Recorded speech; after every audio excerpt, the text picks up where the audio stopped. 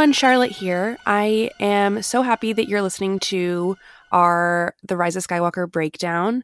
Caitlin and I talked about The Rise of Skywalker for 6 hours. So because that is a huge file, I have decided to edit that down and split that up into 2 different parts. So this is part 2.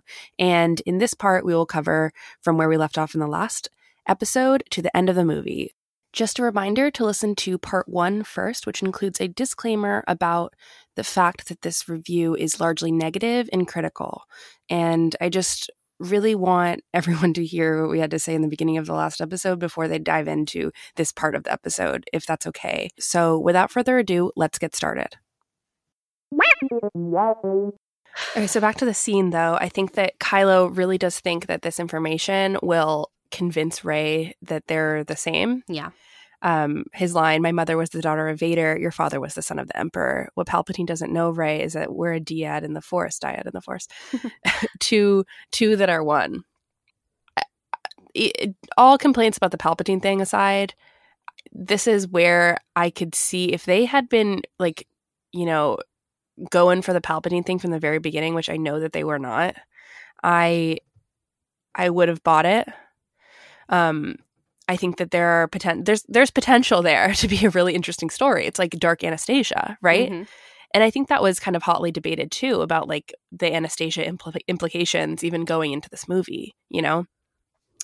And I think that it could have worked, but I do think it's interesting that this point of view is so it's so structured for Ben being like, look, like we have this legacy, and like it's so hard to live up to the legacy, and we both have that going for us. Like, don't you see? Like we're similar. We're similar in this way.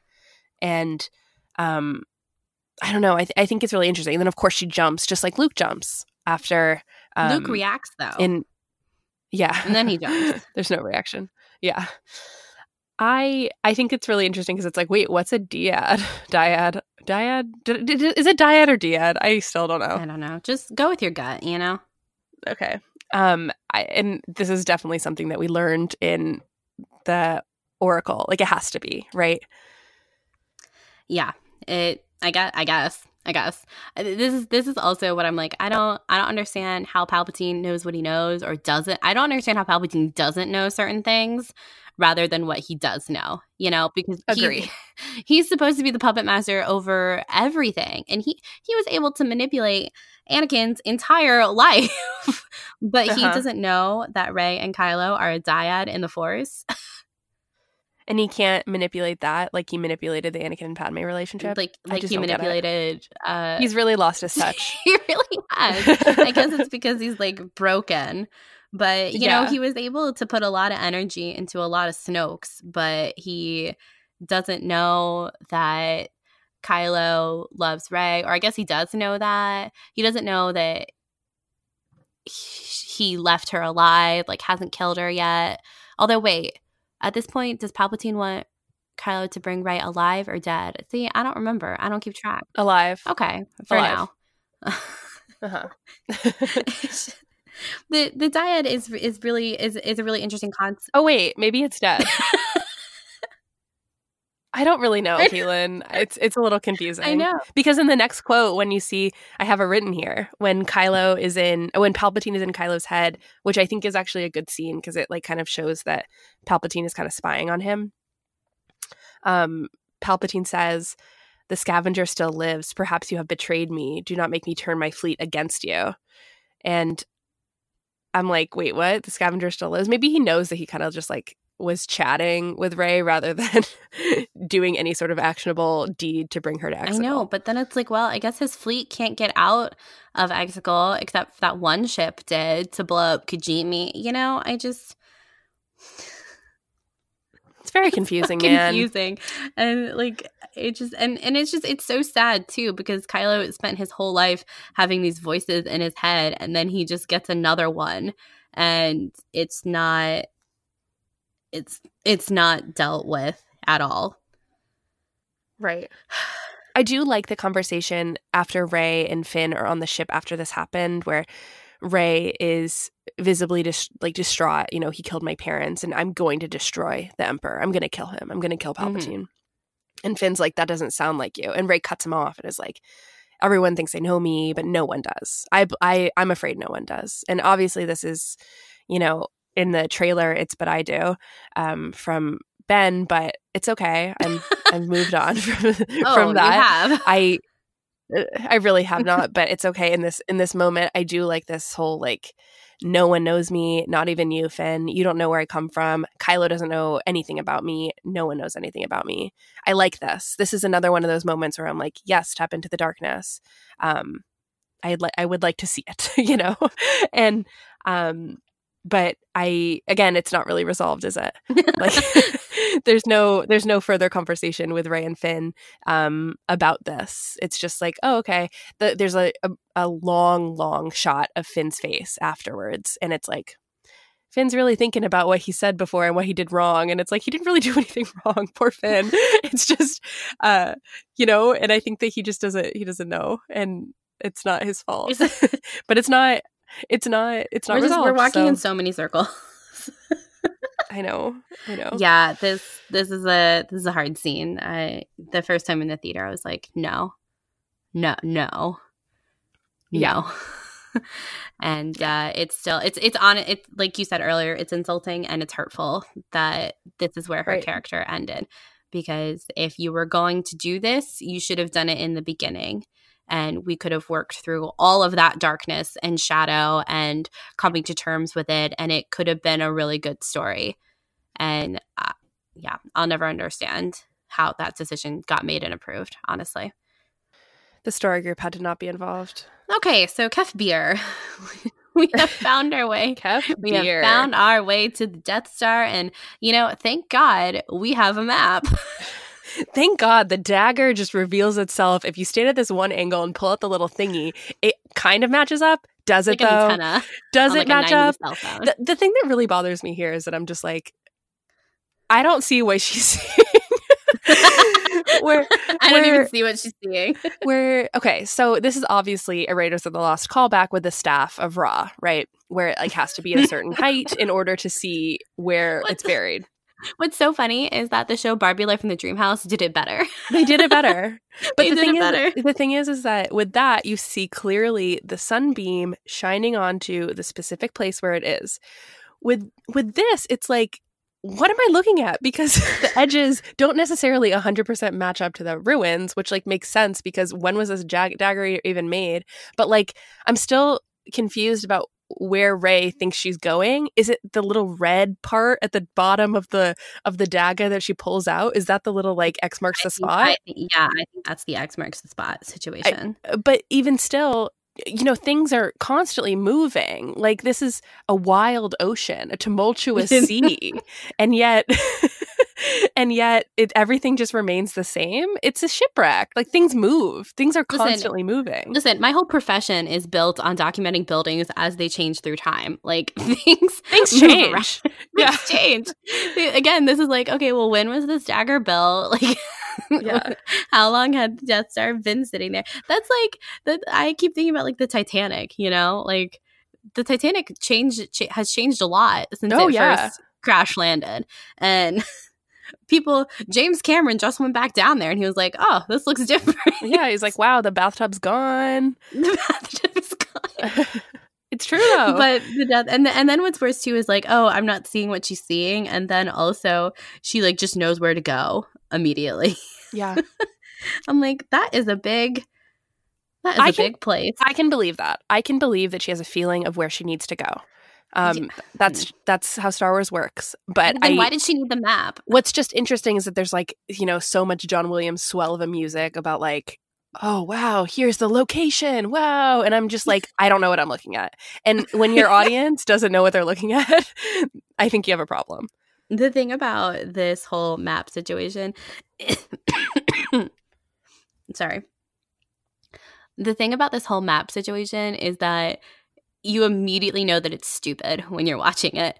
Like, it's not one of those situations where, you know, a lot of this, it's been like, the more I think about it, the more I know what I know from canon, that's when the movie starts to break apart for me in a lot of cases. Like the R2 being having the missing piece at the end of The Force Awakens. That doesn't, the movie, it doesn't really matter. You know? You're like, oh, like, yay, R2 is back. And then later on, you're like, oh, that was kind of silly. But it's like, okay. This, though, the first time you watch it, I think anyone who's not even involved in Star Wars, who's just like a general fan, sees this and is like, that's dumb. We're all like, that's a sinking Death Star. But sure. All right. If you put it on land, maybe. But when you put it in an ocean, on land, different story. Yeah. We talked a lot about Jannah before, but I really love her costume.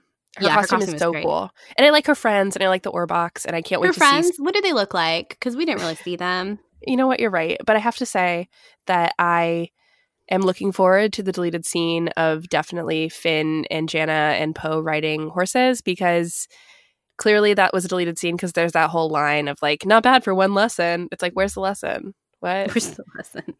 It reminds me of The Last Jedi, where it's like, I was just about to say, it's the same lesson. And then Rebels too, where it's like the final lesson. Stop saying lesson, Star Wars. Yeah, exactly. Well, I'm looking forward to that. I think that I really like Jannah's character. I like what she represents for Finn.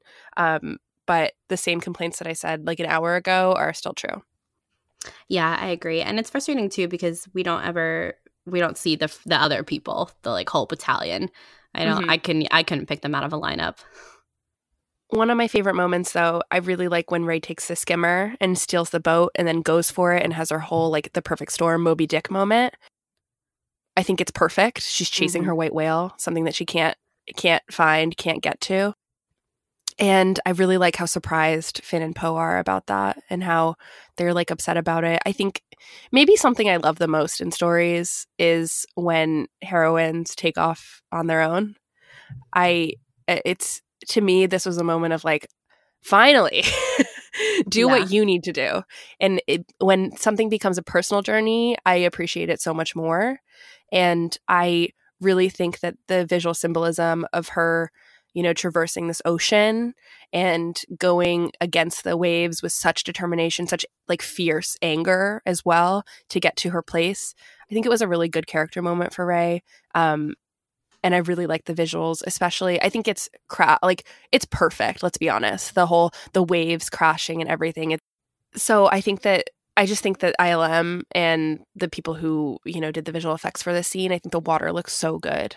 Mm-hmm. And I just really love the way that this is. I like the way that the camera is like, oh, she took a skimmer, and then like it zooms straight in on her, and she's just like, like going for it. I think it's great. And I really love the shot even of the skimmer going through the cavern. There's something really mythic about it all. I think of her like going into this cave, and, you know, this dark part, it was, you know, ridden with such history. And then she's getting back to her roots of scavenging and climbing things. And it's in this like fierce anger way that I don't think we've ever seen. But at the same time, when she reaches the top after climbing, she has this like smile that she's like happy to be, you know, actively doing something almost. Yeah. And I don't know. I maybe this was a moment also of spending a lot of time with the character, and like no, it was a quiet moment, no chatting, no talking, and it was clear that Rey has to get from point A to point B, and it's because of her want and her desire. Yeah, I really like this whole scene. I think is really heavy too. Of her leaving is a really important moment. Finn finding connection with Jannah is a really important moment, and then this argument that Finn and Poe have too, where they're talking about Rey leaving, and they say, like, Poe says, "I'm no General Leia," and Finn says, "Damn straight you're not." And I'm like, "Ooh, ouch." We don't ever talk about it again, but it was a really heavy moment, and I liked seeing this is kind of similar to Rey and Kylo's conversation earlier, where they're kind of throwing each other's weaknesses at them, and this kind of parallels, I think, to that, because Finn knows that will really hurt Poe, what he's saying. But we haven't even talked about this really in this episode, but this scene too is just kind of a culmination as well of how Finn's story does revolve around Rey in this movie. pretty much completely, Mm-hmm. except for these like brief moments that he has with Jannah. It really is all about Rey. And I tallied in one of our viewings that he said Rey's name 24 times, which is I think it was 28. I don't think it was that high. Okay, good. I think it was 23 because I wanted to say it was like exactly 2 dozen, but it was one under. Anyway, it was in the 20s, which whether it's 23 or 28, it's a lot. And this again is just so much a part of the larger discussion that these characters are not acting like where we left them at the end of The Last Jedi. They're acting like where we left them at the end of The Force Awakens. And as if this is their darker middle chapter. And I think you could definitely read it like that if you wanted to, but then this is the ending chapter. So it doesn't make sense. So like these conversations that Finn and Poe are having about leadership and being a general and stuff, like that's all great, but we already did that in The Last Jedi. And furthermore, it doesn't come to any kind of conclusion in The Rise of Skywalker either. And even Rey finding out that she's a Palpatine, if this had been her darker middle chapter, like, okay, but she's not really working through that she's a Palpatine in this film, and she doesn't have another chapter to do it. And it just, I feel like I'm kind of saying the same thing over and over again on some of these points, but it's just, I think it's really hard looking at this film and understanding why certain choices were made. And maybe we'll get some more of that in the future, but I don't have a lot of confidence right now, unfortunately. But that being said, I like the setting of Kef Bir, I think is really great. Like with the ocean, like you said, it looks incredible. Like the work, the VFX, the special effects on it are, some of the best I've ever seen.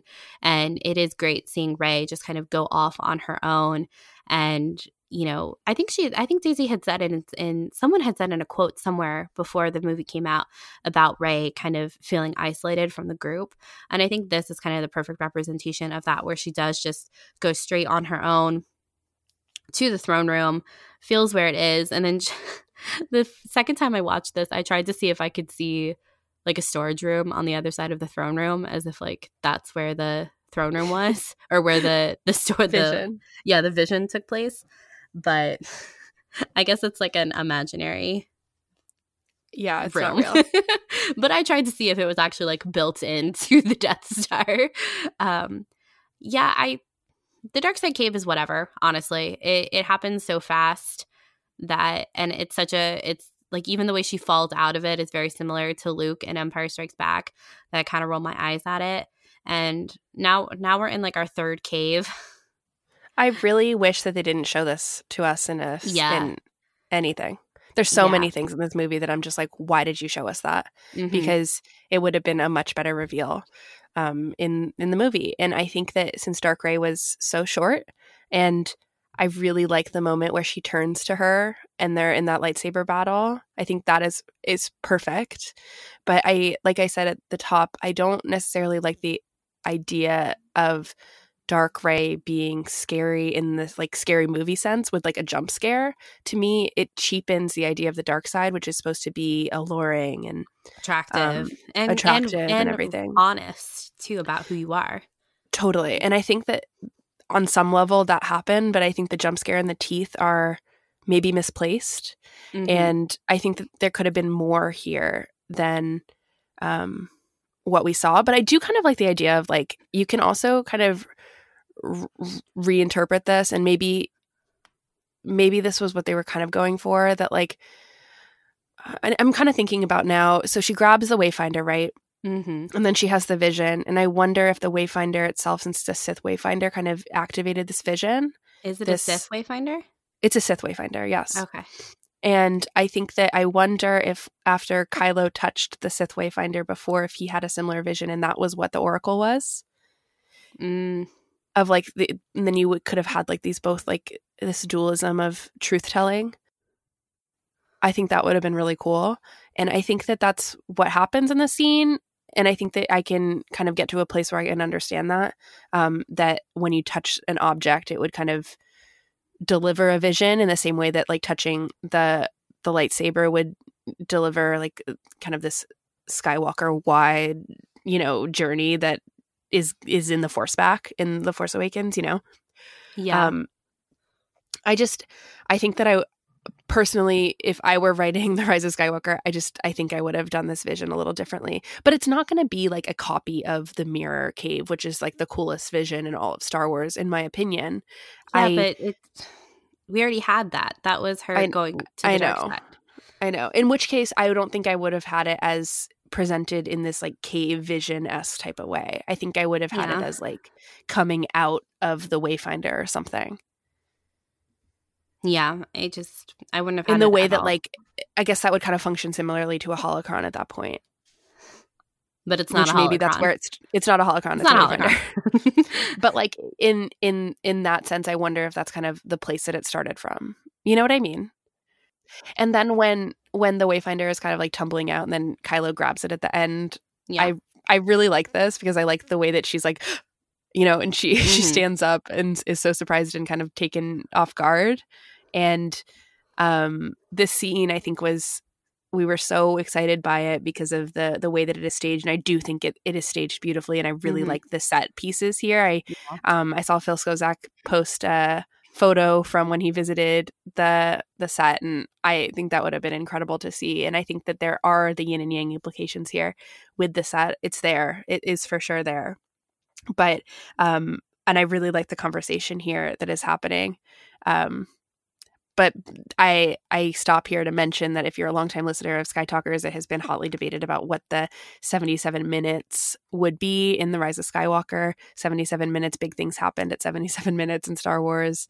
And in The Rise of Skywalker, it is the scene. And it is the scene of the one that we saw from The Story Lives Forever from the trailer. Yeah. Yeah, this was – I do like how Kylo just like appears there. Yeah. He just grabs the Wayfinder and is like, okay. And when she's like, give it to me. And he's like, I really love it. She's like, give it. And like, I think look at yourself. In like it's like kind of a sultry whisper too, which that's how I interpret it. But I think it's so feral how she says it. Again, I just really is. I can't get over how angry she is in this film, but she like still doesn't talk about her dark side. Yeah. It's very surface level. It's so not internal. It's external. Yeah, it is. One of my favorite / least favorite lines from Kylo is in this scene when he says, "You wanted to prove to my mother that you were a Jedi, but you've proven something else. You can't go back to her now, just like I can't." This is such a heartbreaking. It's to it now, not her. Oh, to it now. You can't go back to it now, like I can't. And it's such a heartbreaking line because, you know, he's like, again, what you said earlier, so much of what Kylo says to Rey, he's actually saying about himself too. And this is kind of the perfect example of that. But I don't know how to separate this line from the fact that Leia chose to train Rey, but not Ben, knowing what she knows about both of their lineages. It makes me really uncomfortable, honestly. I understand that. And yeah, I know that I know that so much of this is because of the challenges with what they decided to do with Leia, but this wouldn't have been an issue if she wasn't a Palpatine, and they definitely didn't have to make her a Palpatine. So that's what I have to say about that. I just think it's so interesting, this line, though. You wanted to prove to my mother that you were a Jedi, but you've proven something else. Like, that's exactly what Ben wanted to do. And Ben wanted to be a pilot. He wanted to be a pilot, but he also, if you wanted to go by the Kylo Ren comic that's happening right now, he did want to be a Jedi. He idolized his uncle, and he wanted to prove to his family that he could be just as good as them. Yeah. It's just, it's really sad. And he's thrown out. If we can believe that the temple wasn't his doing, the burning of it, because that's what the comic says, he feels like no one will believe him because no one does. In that comic, all his friends that find him, they're like, "You burn the how temple, can you yeah. you burn the temple? Like, what you say about Luke isn't true. Master Luke would never do that. You're wrong." And Kylo's like, "No, that's what happened," and no one believes him. So, you know, he thinks he's thrown out. So, and that's when he says, you know, he can't go back to your mother. I think he thinks that too. He internalizes that. Yeah, I think he 100% does. it's just, yeah, it's a really sad line. I like the line of the only way you're getting to Exegol is with me, and then him crushing it. It's funny. Great. It's funny. Yeah, it's just great. It's very funny. It's no secret I love Kylo Ren, and I like all these parts, and I think that from here on out, when Rey ignites her lightsaber and Ben does not, it's interesting where it's like I really do think that Kylo doesn't want to fight her. I think that everything from this point on is because she is kind of stoking the flame, and I like the way that he's kind of like navigating, like the dodging and kind of moving, and all the prequel jumps, the jumping down the holes. I love it. I really do. This is one of those things that I'm like, this is so Star Wars to me. This is so prequels, where, you know, your powerful Force user can jump wherever they want to go, and like it's all good. a hip hop. Yeah. And I don't know, I like that it's like, and down the hole we go. I think it's funny because they go down, but then suddenly they're on top of the Death Star. Yeah, like, I'm just not. There's some pieces in the middle that we missed. Yeah. Yes, you're so right about that. There's definitely more. Okay, the Death Star fight overall, I have not been able to work out my feelings of it. I think I like it. I do like it. But then there are things about it that I don't like. It's a really confusing, like my emotions toward this whole sequence are very conflicting, and it exhausts me mentally, honestly. Because on one hand, I'll think about it and be like, yeah, no, love it. And then I'll think of something else and be like, ugh, no, Well, I've heard some of our friends say that the sequence is boring. And I don't think it's boring. I don't think it's boring because I could watch them fight all day, and any scene with Rey and Kylo is my favorite. But I feel like it's supposed to be exhausting for the audience to see them fight once again. I think that at this point you're supposed to be like, can you just stop fighting? You know, I think that you're really supposed to stop and think about, like, why are they fighting each other? What do they have against each other, and what is happening here? Because I think Rey doesn't necessarily want to fight him. I don't think Kylo wants to fight her.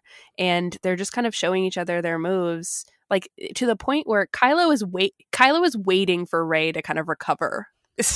I know. You know, there are times where it's like, what is even happening here? Because this isn't your prequel fight with Anakin and Obi-Wan. This isn't the match of the century. This is two people who have a shared history, who are, for all intents and purposes, in love, and they are struggling to deal with their feelings and emotions about their legacy and everything that has come before, what they know about each other and what they don't know about each other. And I think that they're so exhausted by this fact that they have to fight once again because they can't come to an understanding. And so much so to the point where it ends, where Leia, which we can get into in a second, Leia has to reach out to her son because this is it. This is the only moment. Like, we've pushed this to the brink. These two people have to stop fighting. And Leia realizes that like at this moment, the only time to reach her son is now. And when I think Rey kind of gives into her the anger and the darkness within her in that moment when she kills Kylo. And to be honest, I think that she immediately regrets it. But I think that it's almost to the point of like, wow, I never thought that it would actually get that far. I never thought we'd be at this moment. I thought that we were kind of sparring. I never thought that it would end this way, you know?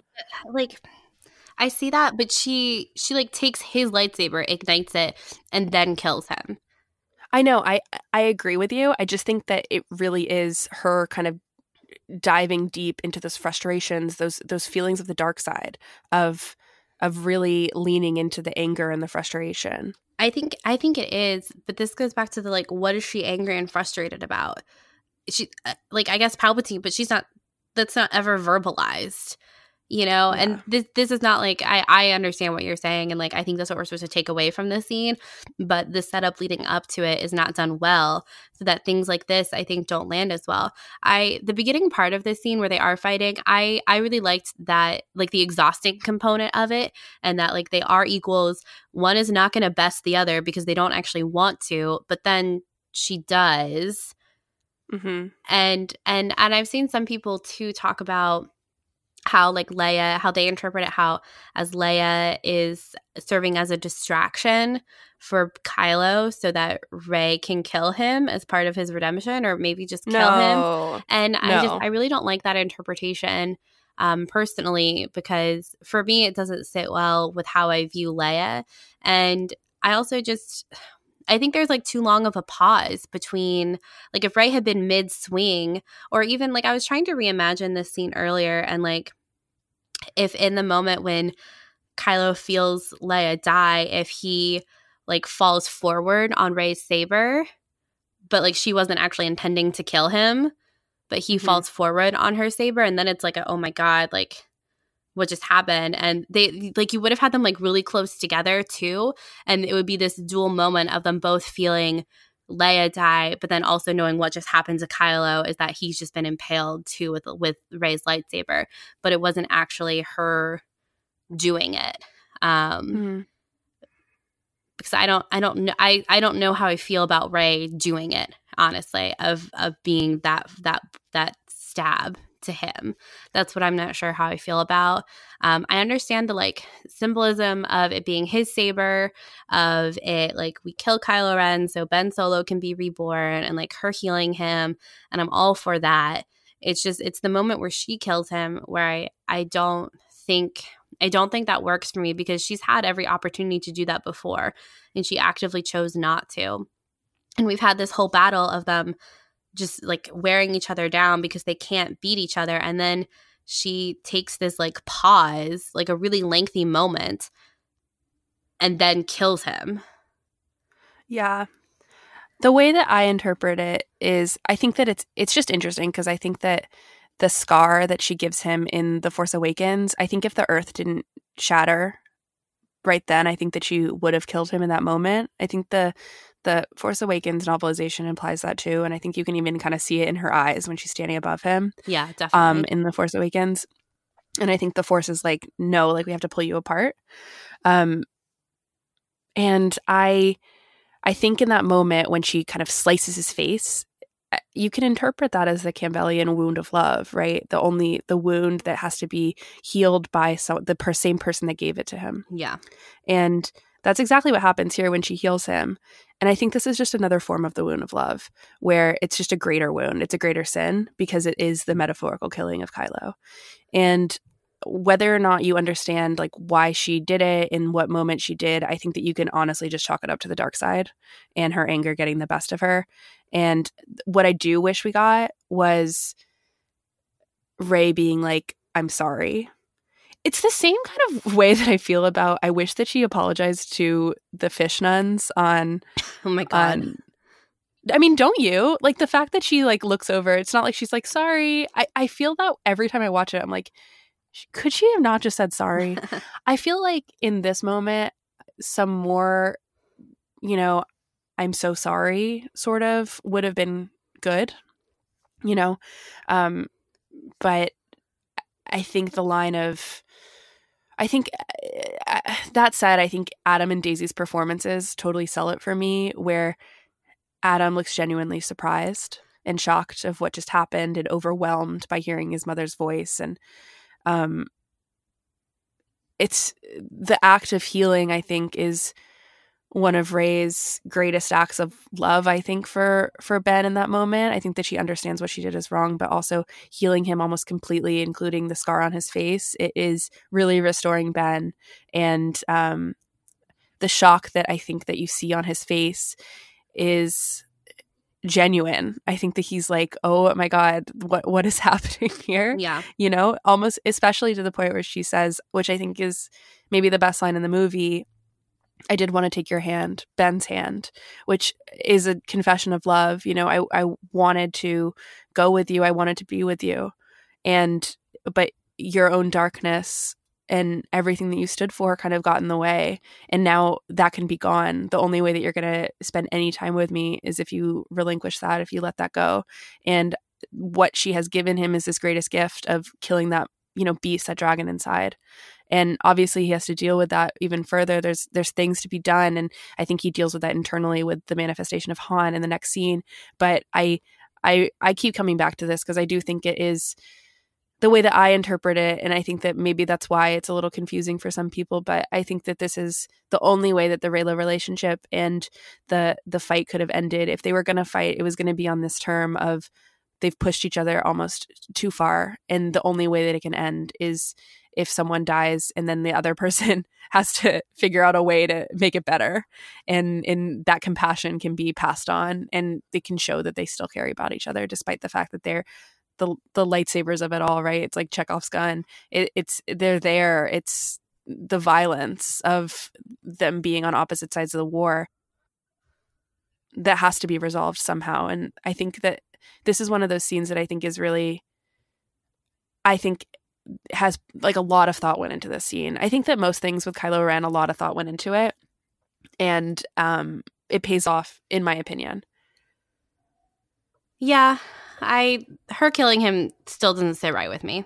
Right. To be honest, everything else surrounding it, like you said, I'm 100% for, and like you're right, like it had to come to some conclusion, but I think it could have worked another way where it wasn't, like I said, like if he had fallen on her saber or something like that, where it wasn't her actively killing him. I think you're right. Obviously, in The Force Awakens, she would have killed him, and the Force was like, whoa, whoa, whoa, whoa. Let me put a pin in that for now. But because I think with the sequencing with Leia, I don't think it does a good job of being clear about if Rey feels regret because Leia has just died, because she just killed Kylo, because of her own past. Like, I don't think, and I suppose it could be all of that, but they're all happening at the same time when this is like Ben's moment too, but it's also Leia's death. So both are equally like, it's very emotionally heavy. And I don't think that moment of her killing him is clear. Oh yeah, absolutely. I think that the Leia stuff is like, I actually don't know what specifically is happening there. And so and I don't know if, and like I said, I don't think I like the idea of Rey killing Kylo. I think it would have worked better if it was an accident, and then it was that moment of, oh my God, like I love you, you can't die. And then like coupled with that confession, it's like meaningful too. So yeah.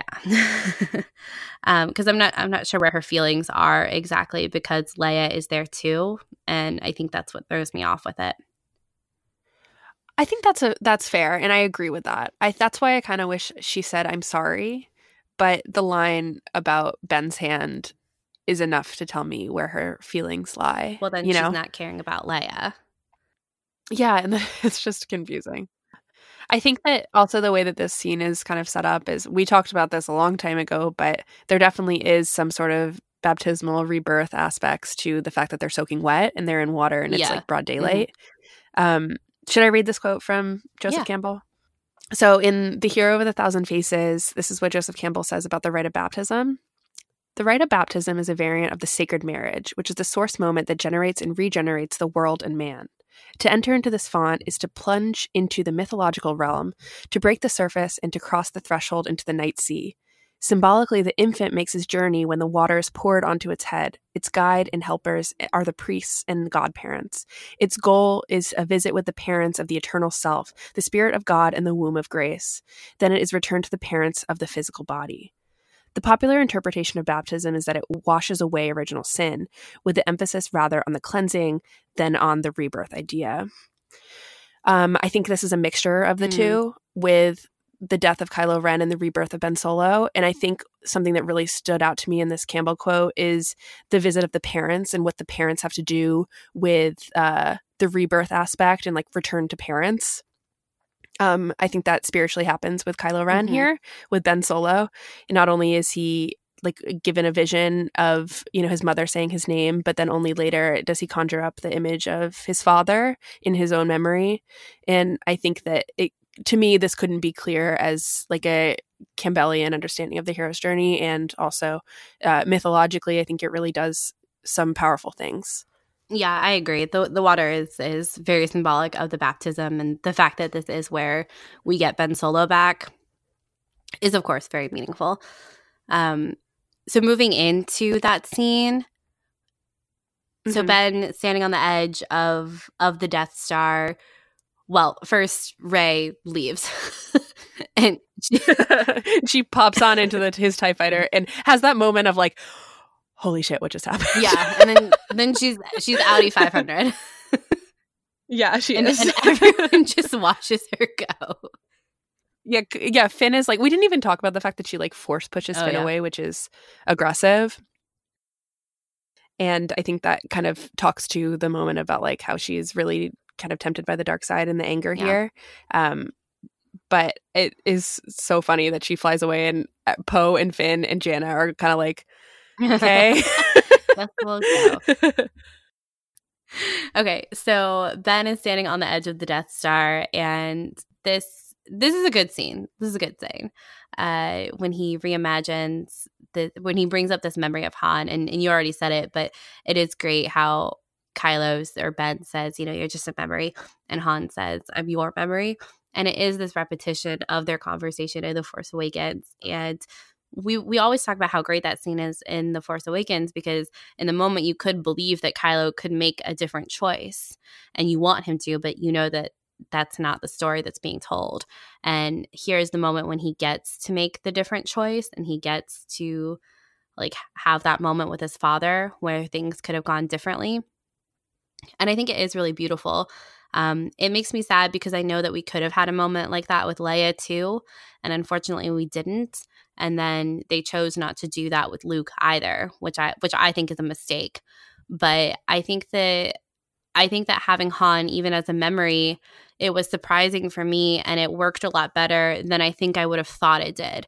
Because people talked a lot about there being a Han scene or a Han flashback, and I was never in the camp of like, yes, we need that. But I think that this scene worked really well, and I thought it was really emotional and really moving. And I like seeing him throw the lightsaber, but I also wish he kept the lightsaber. So I wish he healed the crystal. Yeah, that would have been cool to see. I still think it's powerful that he throws it, but I'm like, you might need that later. Really forward thinking here, but that's okay. You've been through a lot. And then we get Ben in the good boy sweater, which is great. But the one thing that is kind of like when Han says that what Leia stood for remains is like in Rey and the Resistance. And this is where I'm like, well, does Kylo really care about the Resistance? Like, what is his end game here now? Is it to save Rey? Is it to stop Palpatine? To stop the First Order? To stop the Final Order? I'm not really sure because we don't see him again until the end. But I think this scene, overall, I really love this scene. I think I give this scene a hard time later on in like my own opinions because Kylo has so little dialogue, and half of it is a repetition of what he's already said before in previous films, and this is an example of that. But I mean, I was really glad to see Han, honestly, and I don't think I would have ever thought that. Oh, I think it's so beautiful. And even today I saw on Twitter that someone posted a clip from it, and it's like when Han puts his hand on Ben's face, Ben kind of like leans in even to kind of feel that, and it's so heartbreaking. I the fact that we got him to say dad too is just so good. It's sad. It's just so I'm good. sad. We've been blessed. I know it, and I think that this is when I like lost it in the movie theater, because it was happening. I was like, oh my God, I can't believe this is happening. I find the whole dad I know thing perfect, and it could have been cheesy, but to me it wasn't. And I really like this idea that as sad as it is that no one has appeared to Kylo Ren, to Ben Solo, I do think that this idea of like internalized redemption is something that was necessary. There's all these talks about like, in the whole redemption conversation, it was always like, well, Rey can't redeem Ben, right? But she was always going to be a part of that, right? She was always going to be some sort of catalyst to Kylo Ren returning to Ben Solo, of course. But of course it has to be from within. And in this moment, you finally get Ben forgiving himself, and no one else has to forgive him, but forgiving himself for the dark deed that he did that day on Starkiller Base. And I really think it's beautiful because I think it worked for the audience too. At least, I think it's like, well, you know, Han loves his son, and Han wouldn't want his son to be eternally damned, eternally miserable. I'm with you. I wish he healed the crystal. I think this is a lost opportunity. I think I've seen some people online too make some comics. So a comic that I saw the other day was throwing the lightsaber, and then like Han's ghost being like, what the heck? Why'd you throw your lightsaber away? Now you have no weapon. You have no ship and no weapon. And Ben being God, why did I do that? I think it's good because I think that weapon was so, you know, it's so gnarly and twisted and all these things, but I would have liked to see it restored. Yeah, just given the fact that we have all that new canon material about how crystals can be healed. Yeah. Like, come on. Yeah, it's a really good scene. I can't actually really find any fault in it. I really enjoy it. You're right. It had the opportunity to be super cheesy, and I don't think it was cheesy at all. And I definitely would have. I would have put money that a scene like that would have been cheesy if someone had told it to me before I saw the movie, you know. But it wasn't. Yeah. Okay, so then Leia or Finn and Poe get back to the Resistance base, and Chewie too, and we find out that Leia has died. Or they find out that Leia has died. This was a really hard scene, actually. Like I forget who, but they're trying to talk to Poe, and he's like, "No, I can't right now. I gotta go. I gotta go talk to the general." And then it's like, it's Admiral Daisy. It is Daisy who's like, she's gone. She's gone. It was really emotional. It was really effective. I thought that scene was effective, and of course, seeing Chewie react to Leia's death that's hard. Yeah, so emotional. I think I share of every time. Yeah. And then this is probably one of my favorite scenes too in the film, is Poe contemplating leadership with Lando. And I think we touched on it a couple hours ago. But I really like this scene. This wasn't something similar to like the Han scene. This could have been really cheesy, I think. And I don't think it came off that way at all. I think Billy D. Williams does a really great job as Lando in this scene of like, who's ever ready? And we had each other, and that's how we won. And, you know, like teamwork makes the dream work. But the fact that they're like with Leia too, I think is really emotional. And I think it's a really good scene. Agreed. I really like it. I like this contemplation of leadership and his place in all of this. I think that is it really goes to the theme of the sequel trilogy. I like it. And I like we said before, I like Lando's little speech too about it. And I think this goes to a line, and we'll probably talk about this, but as I don't think that I was that impacted by the space battle on Exegol. Some things got me. One of the times I saw The Rise of Skywalker, I started to cry when Lando says there are more of us. But to be honest, I think it was more of how bombastic and amazing the John Williams score was. But regardless, I really like the idea that how are you going to defeat the evil? And the people, like, I think that it's Pride who says, where are they getting this armada? Where are they getting this navy? And one of the officers says, it's people. It's just people. Yeah, I love that line. It's so good. It's so Star Wars. And I think that is perfect. Yeah, I really do too. Yeah. Okay. So then we move on to Palpatine's plan, and we got a scene with Pride. And Palpatine is talking to Pride. I like Pride. We didn't really talk about this as much, but I don't understand why Pride couldn't have been Hux. Yeah. I don't even know why we needed to have a Resistance spy. I think Pride could have been Hux entirely. But whatever, that's not what we got. And I like Pride, so it's fine. I think it's really interesting because this line that Palpatine says, he says, the Princess of Alderaan has altered the plan, but her foolish act will not be in vain. Will be in vain. And I think it is interesting because how does he know that Kylo got a message essentially from Leia? or like, what is he referring to? You know, do you even know? No. And I think that it's really interesting, the idea that maybe Ben like maybe once Kylo Ren ceased to exist, like the voices stopped, but that doesn't really make a lot of sense now, does it? You know, because Ben has been hearing the voices his entire life. But maybe that was part of Leia's act to like shield the voices. I don't know. I'm extrapolating here, but I think that it's an interesting thing to watch, and maybe we'll see that in expansive material somehow, and we'll see it in the novelization for sure. So next thing, we get Rey on Ahch-To, which is definitely a scene I did not expect at all. I don't know about you. Yeah, no, not at all. And when I was writing these notes, I had this revelation about this part that maybe is obvious to others, but if it's not, here it is. I think it's really interesting how after almost killing Ben, she maroons herself on Ahch-To, and that's exactly what Luke did after almost killing Ben. It's good. It's a good parallel. Like you said, I was really surprised that we went to Ahch-To. I was not expecting it at all. I guess like we all still have maps to Ahch-To now, but I thought I really liked what it represented. And like you said, this realization that she killed Ben, she killed Kylo, and it is interesting because I guess like that's when she felt the most hopeless. Like there was nothing left, but she healed Kylo. Ben. So I don't think she knows that he's Ben yet at this point because she's surprised at the end. So maybe like she knows that he's not dead.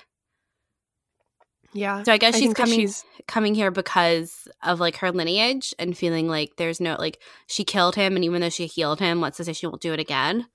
Yeah. I think that she's just kind of astounded by her own power.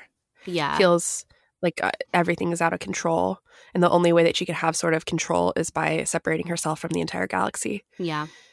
And I think that in itself is sort of relatable for a lot of people. And I think that's a very introspective understanding of a character.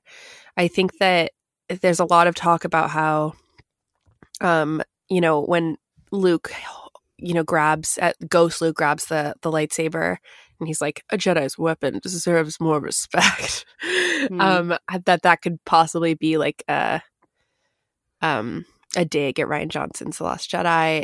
I don't know. I think that like perhaps it is, but it probably isn't, because this is honestly part of Luke's journey, is understanding that he was wrong at that point, and having to pass on the failures. And at this point, he is passing on a failure. He's showing Rey that she shouldn't make the same mistake that he did by separating himself from the galaxy.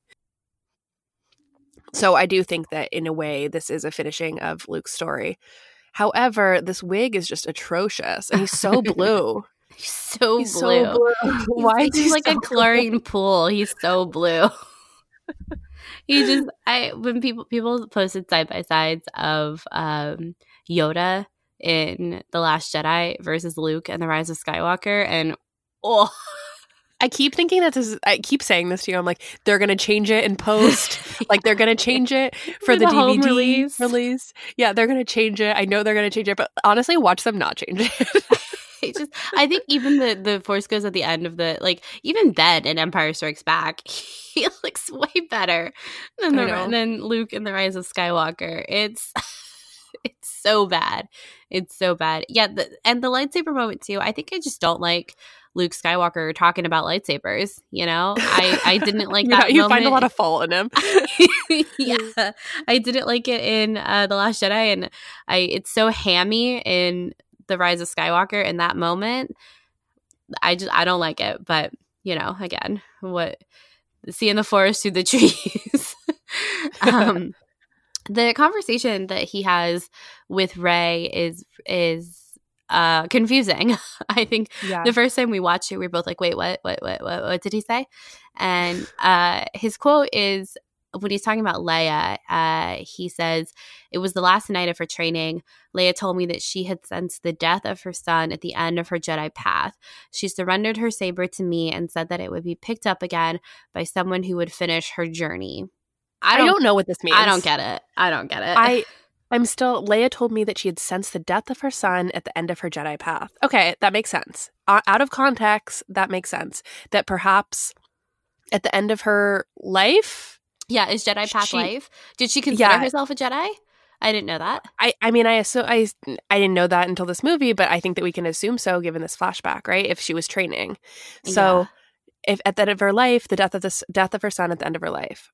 Okay, but then the next sentence also doesn't really link back to the previous sentence. She surrendered her saber to me and said that would be picked up again by someone who would finish her journey. So she's done with training at this point, right? She abandoned training. Does that mean that she's not a Jedi? That she's like stopped her Jedi path? But someone would finish it to the death of her son? This needed script doctoring so much because I just have no idea what's happening. Yeah. Because I think there's something really interesting happening here, and I need to know more. Like, is Leia totally plagued by visions like her father was? Is Leia pregnant at this point? I think she is, right? Why would she think, or is Ben alive? Like, imagine her being plagued by these visions of her son's death. I am we knew astounded that she knew by that this. Snoke was watching Ben. Yes, like she was pregnant. Yeah, she is aware, and that that line from Aftermath about he was a ball of light with a shot of dark through him or something like that. Mm-hmm. So she was aware. It's just I think the whole thing is very confusing. I don't understand, and I don't remember. But didn't she say that she wasn't trained as a Jedi in Bloodline? Like, yeah, but I guess that can be sort of retconned if she didn't finish her Jedi training. That's good. Like, all that is kind of like a little rough, but Yeah. it can happen. And I think that I just don't understand what it means, like the end of her life, her Jedi path, her son's death. Someone and the else way that picking Luke up her saber too. The way that Luke even says it, it's not like, Leia was plagued by images of her son's death, so therefore she surrendered herself and decided to not become a Jedi, hoping to reverse that vision. Right? But why doesn't that make more sense? Why is Leia being a Jedi mean that Ben has to die? I just don't understand. To me, I'm like, did you really even think this line through? Like, does this make sense in your head? Can you say it aloud and tell me that it makes sense? Because I just don't understand what it means. Yeah, I don't get it. And either. again, it's one of those things where it's like, if I don't get it, your general audience is not going to get it either. And he says it so fast. It took me like 3 or 4 viewings to be like, oh yeah, that's what he's saying. Mm-hmm. Yeah, it's not great. I feel like I just keep saying that, and I'm so sorry. Okay, so then we have Luke passing or raising the X-Wing. Yeah. So this scene to me does really nothing on my emotions, even though I know that's like a sacrilege, because I've seen a lot of people, and I'm really happy for you if you had a lot of really good emotions about this, but I was really distracted by Yoda's theme playing, even though I know that it is playing because of the way that the X-Wing was raised in Empire Strikes Back. I get it. Don't get me wrong. I get it. Yeah.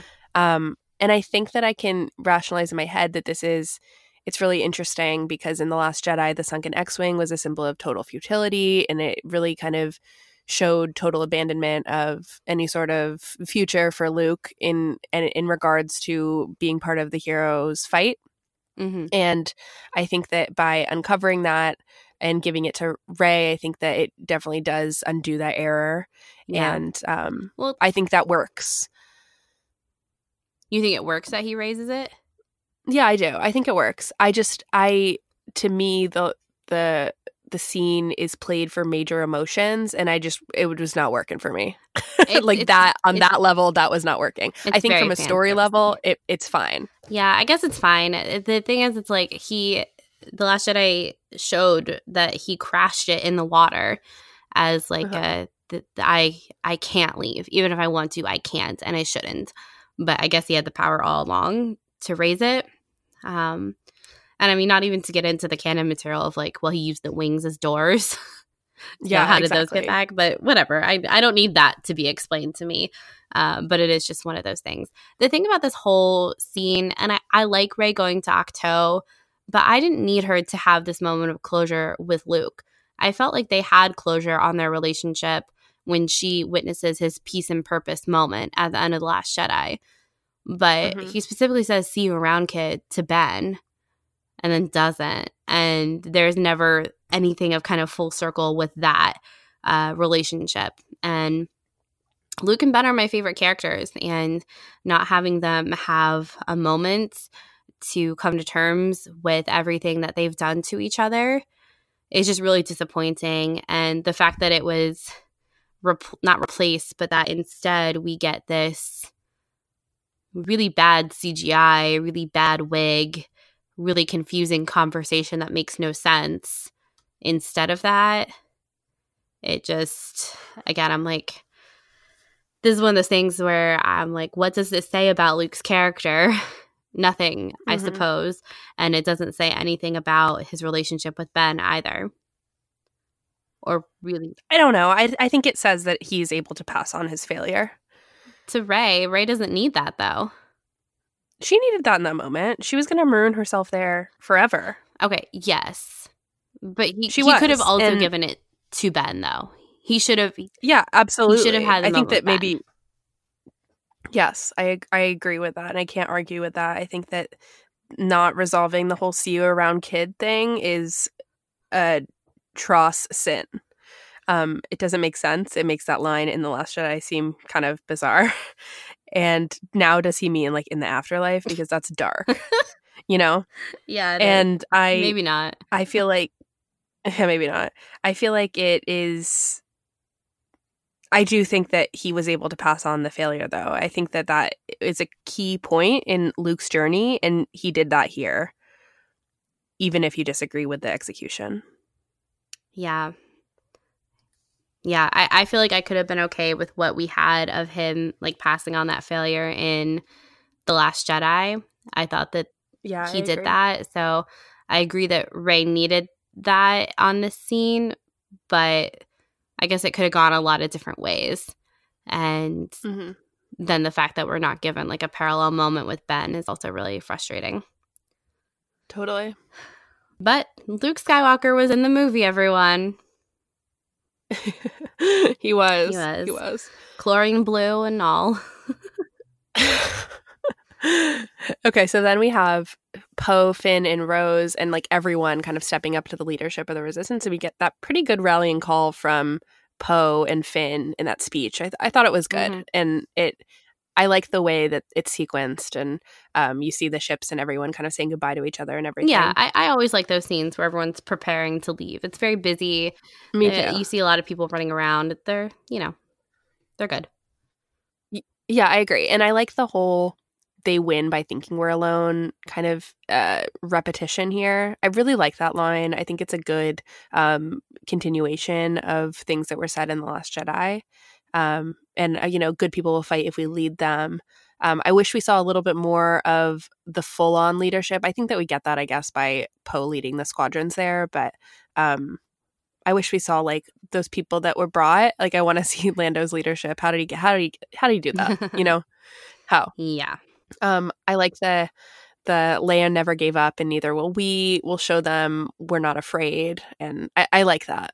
I like that all. Yeah, I agree. I like the whole situation. I wish that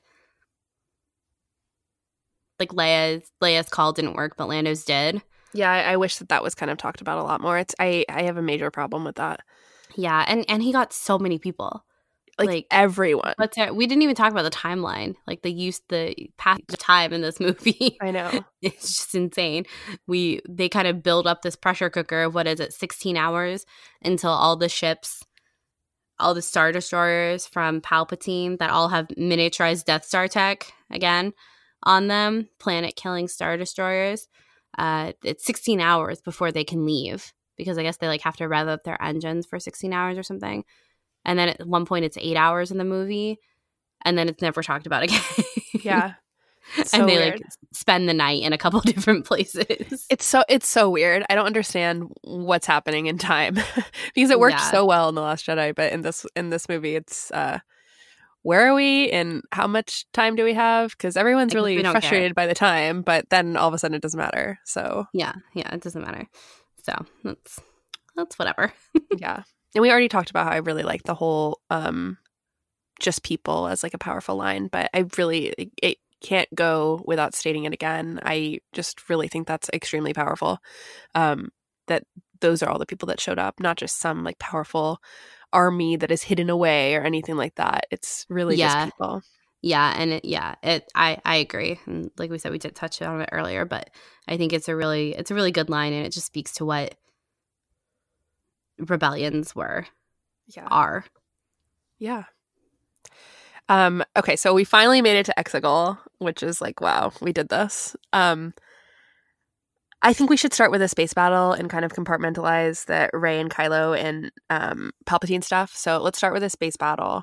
I mentioned before that like the whole not bad for one lesson thing is definitely a bonus, but I definitely like the space horses on the Star Destroyers. I think it's super cool, and I like this whole nature versus machine situation that it sets up, especially when it causes a problem. I forget what the terminology that they use, but they were like, why don't we, fire on the star, like the X-Wings or something like that. And they were like, it's not X-Wings, it's animals, right? Yeah. And I love that. I think that's super cool. Yeah, it was a really arresting shot that we saw, and I thought it was really great. It was very different, and it played into the whole nature versus machine and war machine and stuff like that. And we're getting these whatever these creatures are from Kef Bir. I think it worked really well. It was fun to see. It was a really great shot. Yeah. To talk about Janet and Finn kind of teaming together again, I think when they both have this, like when Finn has the feeling that he has to destroy a certain part of the Star Destroyer, and then I think that when he is going to kind of honestly like commit a suicide mission with Jannah, and they're kind of inseparable at this point, this moment where he talks to Rose and is like, Rose, please go. I think that it's a really interesting moment because it really does harken back to Finn's like almost sacrifice in The Last Jedi that Rose saves him from. And here we have this sort of like implicit trust that has to exist between both of them of, no, I know that I can do this, and this is the right way to do it. And Rose has to kind of let go in this moment, even though I think that she doesn't want to lose another person that she loves, like losing her sister. And I think that, and that's kind of so generous of you. It's really generous. Have such a lovely reading of that moment.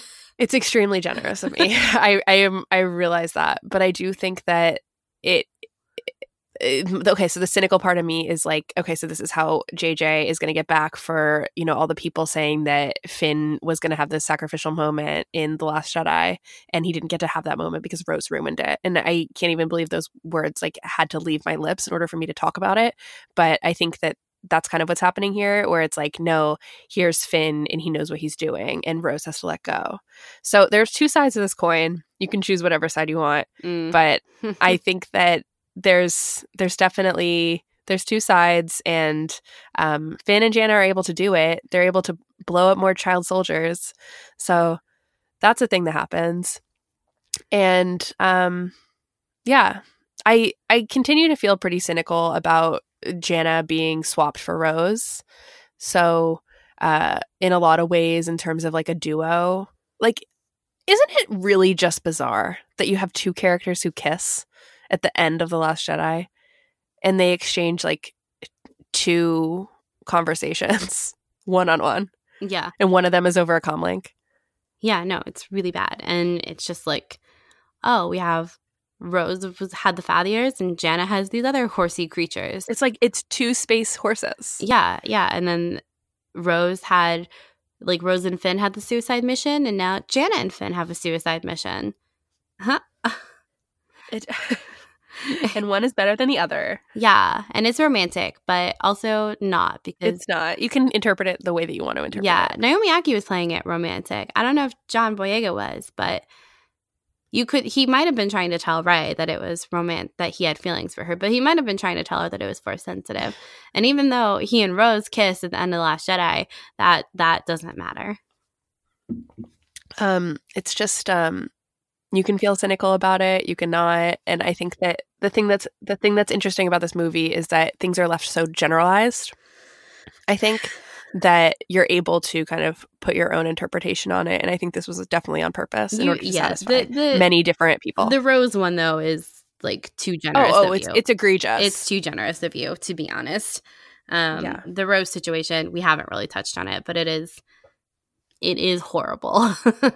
And Chris Terrio has said that it was because we needed an anchor to be back with Leia, and so we picked Rose. And I was like, well, why didn't you pick Poe, who has had a relationship with Leia for the past 2 films? And he's going to be leading them soon. I don't know. That makes sense to me, but...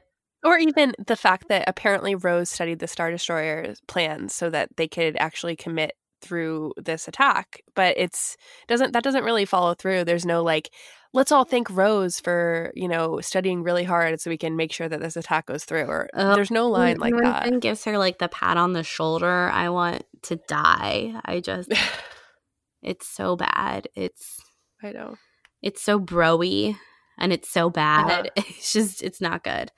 It's just really upsetting, and I can't imagine being Kelly Marie Tran and going through everything that she went through, and them parading her out at all of these press events for what is it, 1 minute and 26 seconds of screen time, and that they basically used her for PR for this movie is just disgusting. Honestly, I hate it. And constantly, in all the press, constantly asking her questions about how she was driven off social media. Yeah, so she had to answer that every single time for her 1 minute and 26 seconds, 28 seconds, whatever. Yeah. Timing under 2 minutes of screen time in this movie. Yeah, it's honestly, it's disgusting, and they used her, and it's very bad. It's very bad. So, okay, so then we get the moment with Wedge. Yeah, and I think that this was, it's fine. I think that the line is a little strange, like, nice shot, Lando. I think that it's weird because I felt like there should have been a couple of different cameos with this, and no one in my theater reacted to this. No.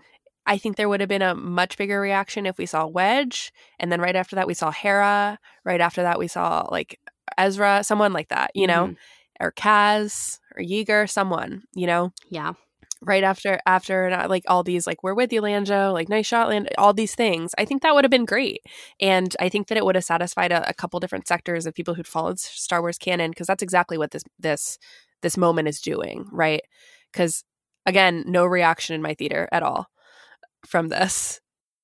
There could have been more. It didn't have to just be Wedge. I think the Wedge moment is really nice, but it didn't have to just be Wedge. And isn't it? Snap Wexley is Wedge's son, right? Wedge's stepson, who died in the clip before, right? Or right after? I think it was right after. And there's no moment of like, oh my God. It's just like the timing of that is awkward. They maybe should have reshuffled when we see Wedge. Yeah, totally agree. But yeah, and there's like so many ships that come. It's a lot for the eyes to take in. Yeah, for sure. It's almost to the point where the VFX people are just like stuffing ships in there, and I don't know how effective that is, because if the point is to kind of like Easter egg in some ships, like yes, we saw the Ghost, which I think is really cool, but we saw that in the trailer, and like that's kind of as much analyzing as we've gotten. Like this happened so quickly. There's so many ships. Apparently the Colossus is there. Apparently the Fireball is there, but like I haven't seen it. And it's really weird because all these moments, the idea of like an Easter egg to me, it falls kind of flat when I can't even see it, and it could have served the story more, but it doesn't. Yeah. Yeah. The question of Easter eggs, I think, is a hit or miss in Star Wars films. Like, I think Solo does it really well. I think Solo does it the best, actually, out of all of the Star Wars films that we've had. But this wasn't it for me, with just this like huge shot of just everything kind of stockpiled on top of each other. Yeah, I think it's a cool shot. Like the shot with the Falcon in it, when it like jolts up. I think like obviously it looks great. Like technically it looks amazing, but like I can't make out one ship from another really, except for the Falcon. Right. And maybe that's just me being like a newbie ship person, but I don't know. Yeah, well, I see people who are like super delighted by this, and they get to kind of look at if there's like Y-wings or whatever in there, and I think it's just not what we're going to be super hyped about, but I think that's okay. I think it's okay. Yeah. I just think that it definitely could have been better, and I would have done with more cockpit zeroing in on different characters from different around. Can you imagine if there was a puzzle of that scene with all the shifts? Oh, be the hardest my God. puzzle. I actually would love to do that puzzle. Ever. I don't want to do that puzzle. It'd be very hard. I want to do it. I want to do an Exegol puzzle where it just all be blue. Yeah, for sure. Okay, let's talk about the Palpatine and Rey focus scenes on Exegol. Okay, so the Palpatine and Rey focus scenes on Exegol. I really do think that the shots, I mentioned this at the top of the show, are really interesting with the way that Rey kind of traverses in with the elevator and everything. I think it's great. You're the one that pointed out to me that when she gets to the arena, the chanting is Palpatine, we are on your side. I think that's what they're saying. I feel like no one has confirmed this. No one has confirmed that, but you called it right away. Like in our first one, you're like, they're saying Palpatine, we are on your side. I think that's what they're saying. That's what I hear.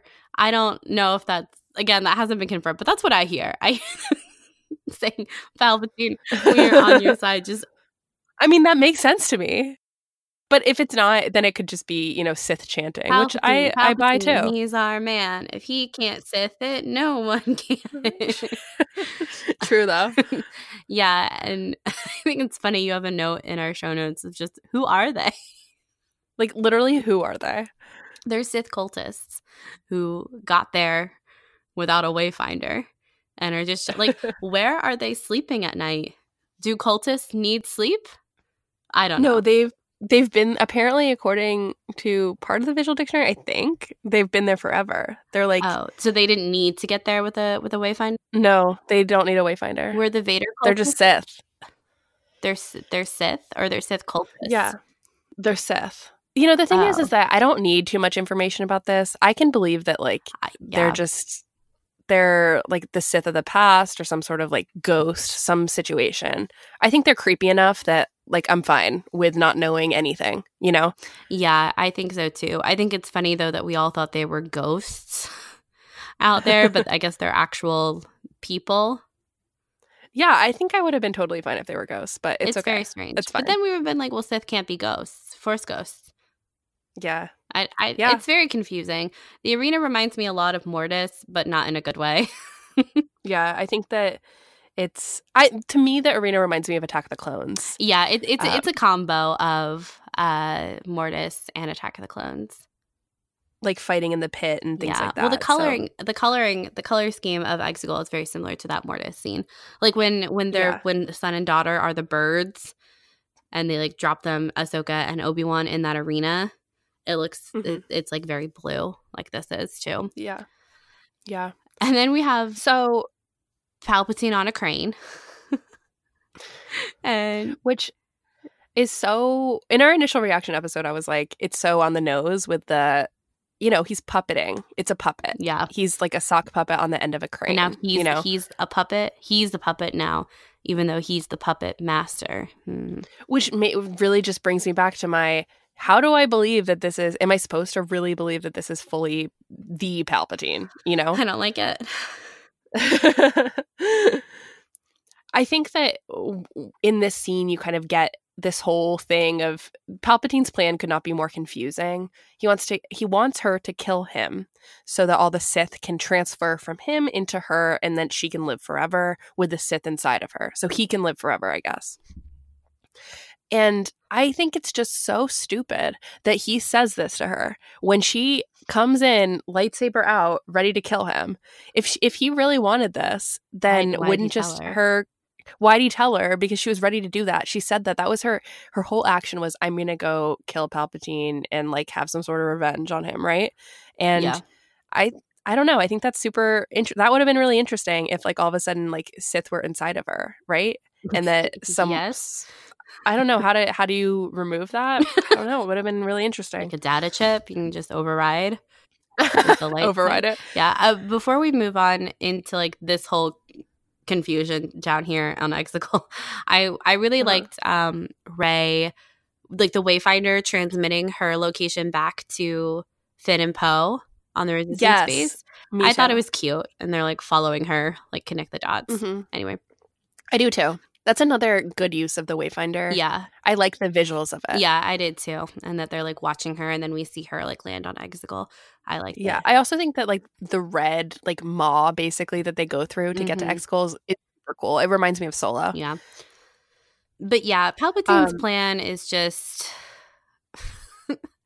It changes every 5 minutes, and I don't understand. I guess I think it's really funny that it changes every 5 minutes. Like you said, he's kind of lost his touch. He really has lost his touch. I think that he's showing his too many cards. I think that he was like the grand puppet master, and like you said, now he's just the puppet. So like, there's no master. Actually, Palpatine. See, I don't like that. I can read that into this. Right. I like the line that all you want for me to hate is to hate, but I won't, not even you. I like Daisy's delivery of that line, even though I think it contradicts what came before. I do too. She's just been so angry up until now. I guess like after her conversation with Luke. There's no resolve of the dark side within her. Yeah, she just pushes it down, and I guess that's what you're supposed to do, right? That works out well, right? Yeah. Right. No. And it works out super well when you conceal all those emotions and feelings. You just bottle them up. Conceal, don't feel. It works every time. Yeah. It works every single time when you don't work out those feelings at all. I think that I like that line, and I like her. I think the framing of it too. I think it's a good like shot of her, her parents. My parents were strong. I like the way that she delivers that line. She was good, But and I believe her. I think that she has every reason to believe that her parents died to protect her because of that flashback that we saw, even though it does contradict the whole drunkard thing. After they sold her to protect her. This is the thing. I think that Daisy and Adam in particular did the best job with what they had. So absolutely, if it wasn't them, then this movie might be unwatchable with some of the stuff that they. Because, like, you're right, this is good. Like, her parents, like, my parents were strong. She delivers it really well. But when you, like, couple that with everything that comes before, it's a bad line. Yeah. But, like, I believe her because Daisy sells me on it. So I really like this part of Exegol. This is what I was talking about earlier with how I like how Exegol is below everything. And they're watching it up above. Because we have seen this a couple different ways in Star Wars, particularly in Return of the Jedi and in The Last Jedi, when the evil person is showing the space battle out above and like all your friends are going to die.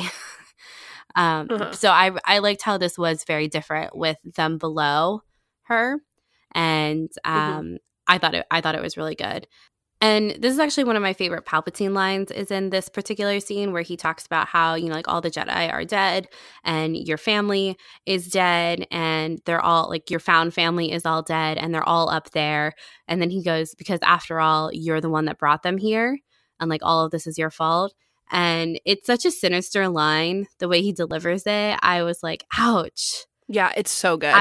I would totally, like if I was Rey, I would fall in that situation. I would be like, it is me that brought them here. Like I literally led them here and they're all going to die and it's all my fault. And I really liked Ian McDiarmid's delivery of it.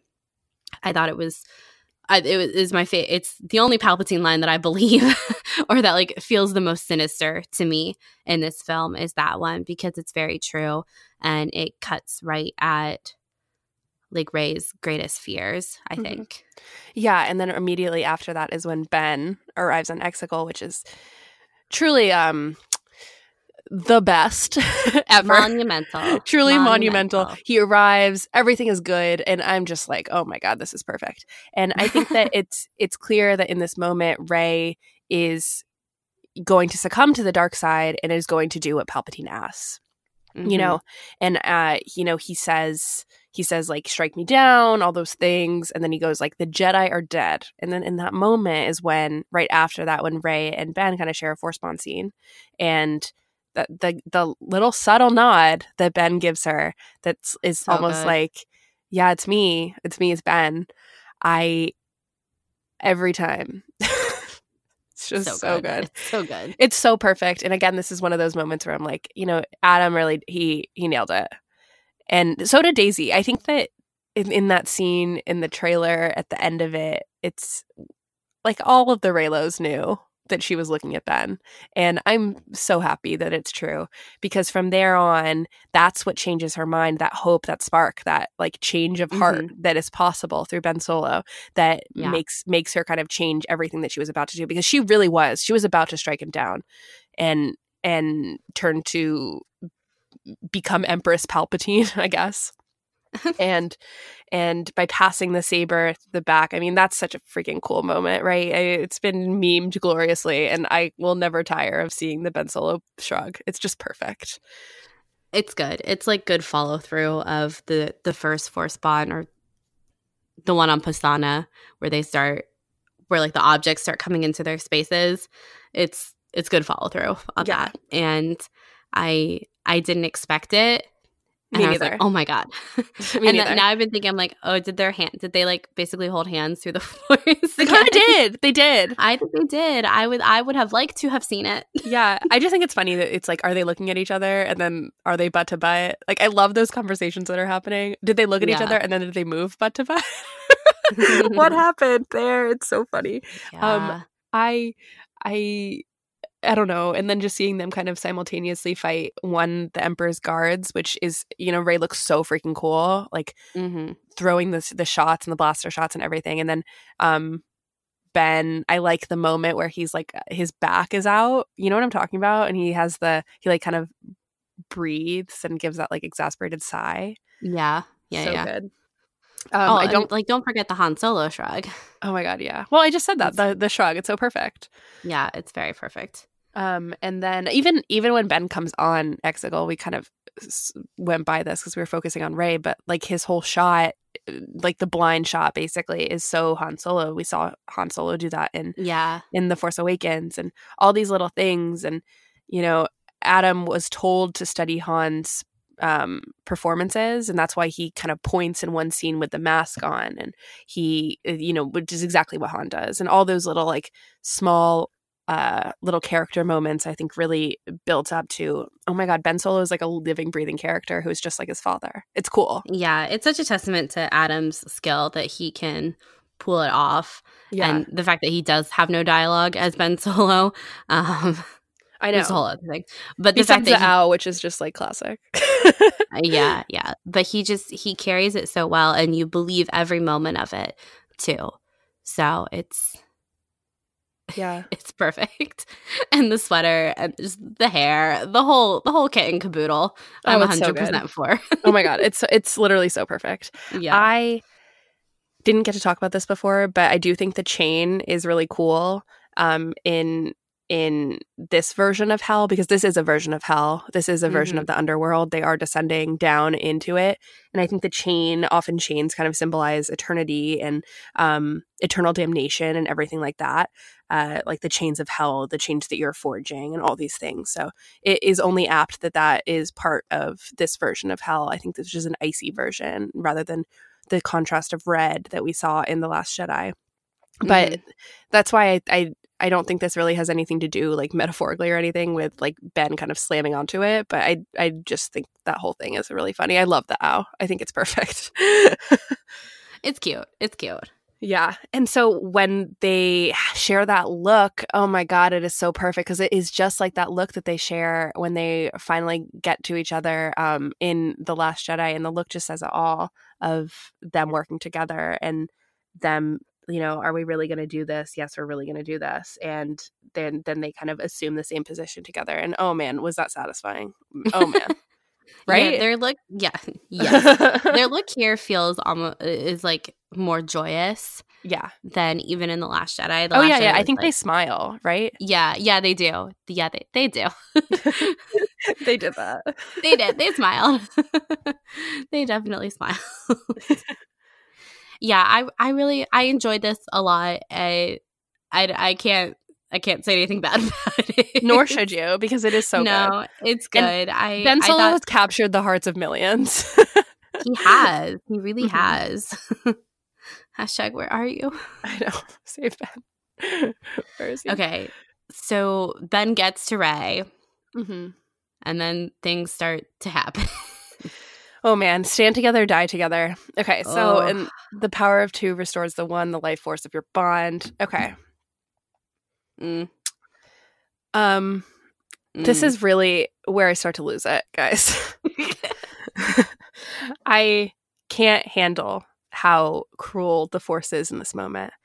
To me, the force bond represented, I've talked about it at length, the force bond represented mutual nurturing of people on opposite sides of the war, an ability to talk to somebody. I think it really was a distillation down of the symbiosis of the force. And the Rise of Skywalker has turned it into a dark side ability. This dyad. I don't know why I struggle with this. Were you going to say dyad? Dyad. Dion Warwick. The dyad of it all. I feel like it's I really struggle with the idea that this force bond is now a dark side thing when I thought it like fully represented love. At least the way I interpret it is, I think that I don't know. It's interesting because I think that it can still be a dark side bond where Rey and Kylo used it to nurture this sort of this loving relationship, right? This understanding and acceptance of each other. It doesn't have to be defined by a dark side or a light side, but I really did think it was the cosmic force bringing them together. And instead, what all the ancillary material is telling me is that this is a dark side situation, and the very fact that two that are one, the life force of their bond, is able to fuel the Emperor. It really just kind of grosses me out. Like I can't deal with how absurd and cruel it is to me that the force would bring these two people together.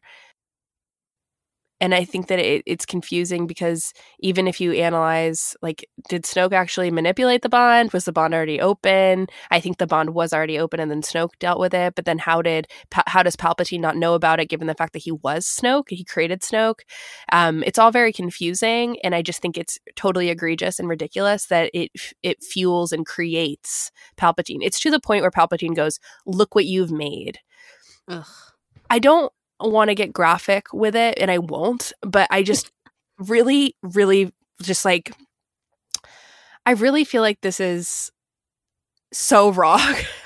I just like I can't handle the fact that Rey and Kylo created Palpatine in his original form. Like they brought him back. They brought him to his original back. film form. Like, yeah, a sort of rebirth happened with Palpatine because of them. And I don't understand. Where does the cosmic force even this is what they wanted? Their life force of their bond should have been able to take down Palpatine. I don't understand how it is used for this evil. It can do this, and then I assume that it has to do something else, but it never came back around. It's such a disappointing end to something that was so unique and was supposed to be so much more. And then it turns out it's a dark side ability and it's snatched away just like that. It brings Palpatine back and then it's gone. Yeah. Like I said, I would understand this whole, like, it is the ultimate, like, screw you to Palpatine, that a Palpatine and a Skywalker fell in love. Like, I love it. I really do. Part of me really does like that. And the fact that they could have used this dark side ability to create a soft relationship, essentially, right? This like love that exists between them, love in which case one is willing to die for the other. I think that is potentially beautiful about how these two people can kind of usurp their dark side, their dark deeds, and perhaps that's what they were going for. But it really does color the way that I look at The Last Jedi and the way I view the Force. And I mean, I've always assumed that the Force was at its very core, neither good nor bad, but neutral. And here we have something that kind of makes me think separately of that all. And I feel like if Rey and Kylo are and continue to be instruments of the cosmic force, I don't think the Force would want this. I really do think the Force is cruel. their coming together really was their undoing. And it will haunt me that this is like, it just feels so cynical, so tragic that the Force wouldn't want two people to be together, and that the Force would then continue and create a life force to allow the greatest evil being in the galaxy to reforge and reform and rebirth. Like, are you kidding me? Yeah, it's not even the fact that like he uses their power, because obviously he's using the dark side power to do that. It's that he, like, Rey and Ben, in our perception, don't get happy endings at the end of this. And so they didn't really win. And this is what I think we've been touching on throughout, is like, what is this movie saying about the Force? I think The Last Jedi, I think The Force Awakens brought up this idea of, you know, like that phrase of like democratization of the Force, if anyone can have the Force. And then The Last Jedi took it a step further and like basically brought together the guy from the most quote unquote prestigious lineage in the Force and the girl who comes from nothing, and they're going to change the world because they represent this balance, and that's what the Force is like correcting in itself.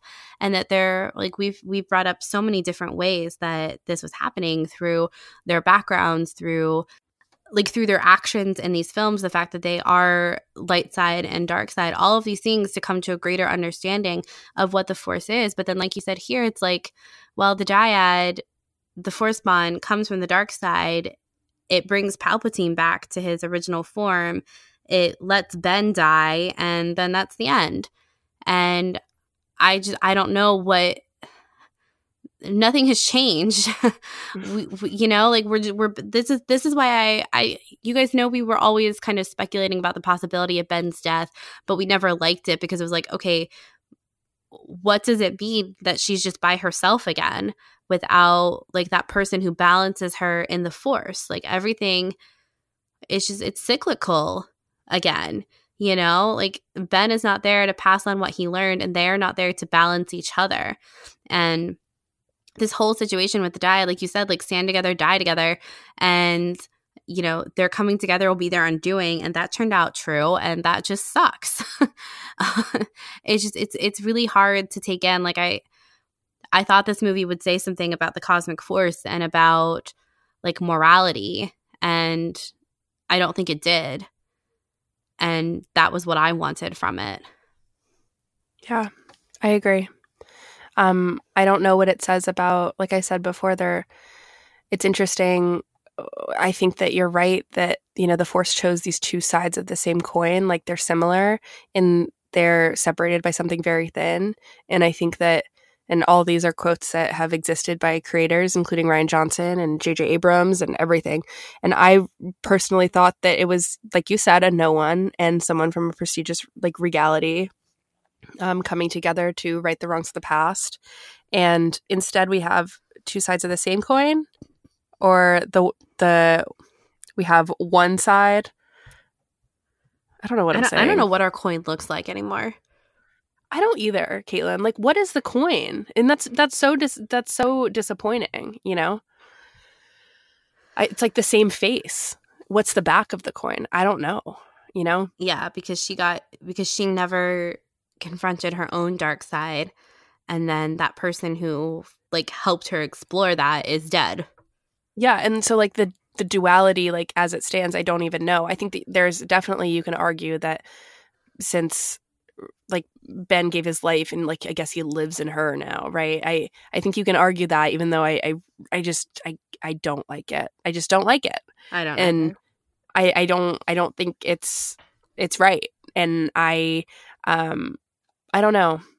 I feel really insulted as someone who was really interested in the way that the Force bond was working, and I was really intrigued by it, that it would be so cruel.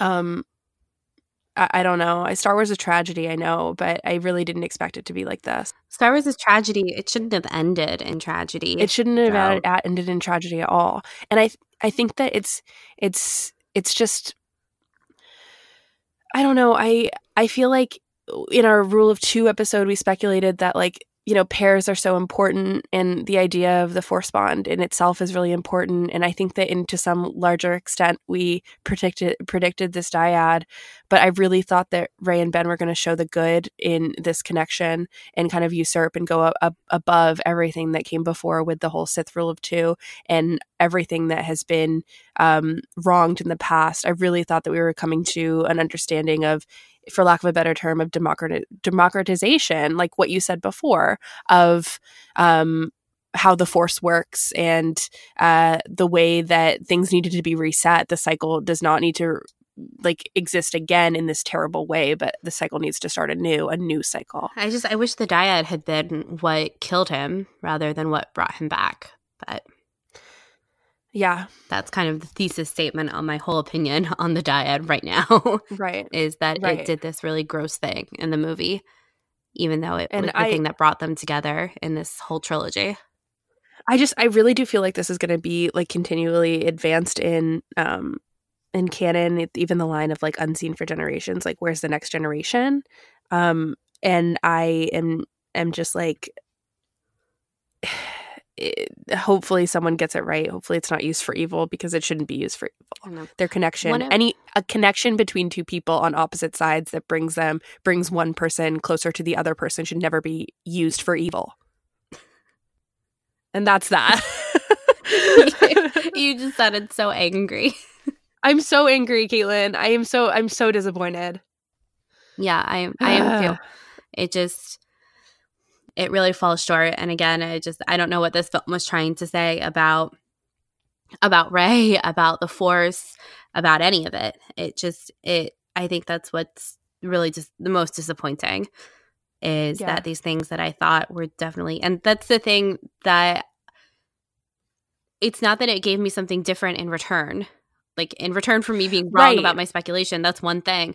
But if you give me something else to latch onto and to oh, the Force bond wasn't what I thought it was, but here's this other thing that has something to say. Oh, okay, let me dive into that. Let me speculate on what that is. But there's not, the thing I'm speculating on now is how the dyad brought Palpatine back to life, and it was taken from them so easily. There was no fight from them. He just Ben showed up, and then he just snatched it, and then he threw Ben in a pit. It's awful. It's so bad. It's clunky at best and just bad at worst.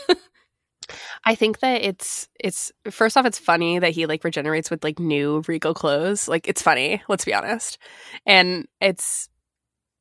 And then when Ben comes to, and it's devastating because he literally says Rey, you can see his lips move, and he turns towards her, and that's when Palpatine realizes and kind of sends him into the pit, and it's just so violent. I'm just why is it so violent? Why is it so comically long? There are things in this scene where I'm just I don't ever want to watch this ever again. Yeah. Which is so crazy. Yeah, it's something, that's for sure. What did you think of the base up to 100 lightning moment? Oh my God. It's so much. It's so much. I just think it's funny. It's it's the antithesis to the silent Holdo maneuver. Instead, it's have you thought about this? No. That it's literally base up to 100 instead. I feel so bad for all the Sith cultists on Exegol. Do they ever get any sleep? Maybe they don't need sleep. No. I wondered if they have a lights out rule, that by 10 p.m. strobe lights are out, base is off. No. It's bedtime. It's bedtime. That doesn't happen. You're in constant pain in the hidden world of the Sith. The life of a Sith but actually, cultist is not an easy one. Tread lightly. Yeah. The good thing I think the lightning moment is actually kind of cool. I think it's a good moment in the battle in terms of Poe's wow, everyone's lost. I can't hear anyone. I do think it's a good moment, and I like the way it's visualized. I think it's kind of awesome the way that Palpatine from the seat kind of the puppet. It's so ridiculous, but it's Star Wars. It can be this kind of cheesy and ridiculous in this way. I appreciate just how different Exegol is with the the strobe lights. and the coloring and like the location of it below the space battle. I definitely appreciate its intent. So Rey starts to hear voices. Yes. So this is when she says, be with me. And finally, she's able to hear the voice of the Jedi that came before her, which is a good full circle moment. It is from the beginning. But again, I am still confused about what these Jedi have to do with Rey and what like they have to do with her story. I think that it's more, so much of this movie to me is like for the audience and not the characters themselves. Yeah. It's like projecting on like what we want to hear. And like maybe I'm complicit in that because I'm like, where's Hayden Christensen? Give me Hayden Christensen. Oh, hell yeah. You know what I mean? And I feel like as a fan, maybe I hyped that too much and then they thought that was necessary. I don't know. You know what I'm saying? But I definitely do think it's a world between worlds moment when it like breaks through all the lightning and everything is like doom and gloom and you get the space. Yeah. Just the space. It's an interesting shot, I will say. And like the way that it zooms out is interesting. It feels like World Between Worlds. It feels like a copycat then, I suppose, of just having this like layering of voices again, but they all are talking to Rey. Which is interesting. Yeah, but to your point, what do they mean to Rey? And I suppose they don't have to mean anything to Rey because they're Jedi. But this goes back to my point earlier today of, you know, what is it that Rey wants out of the Jedi?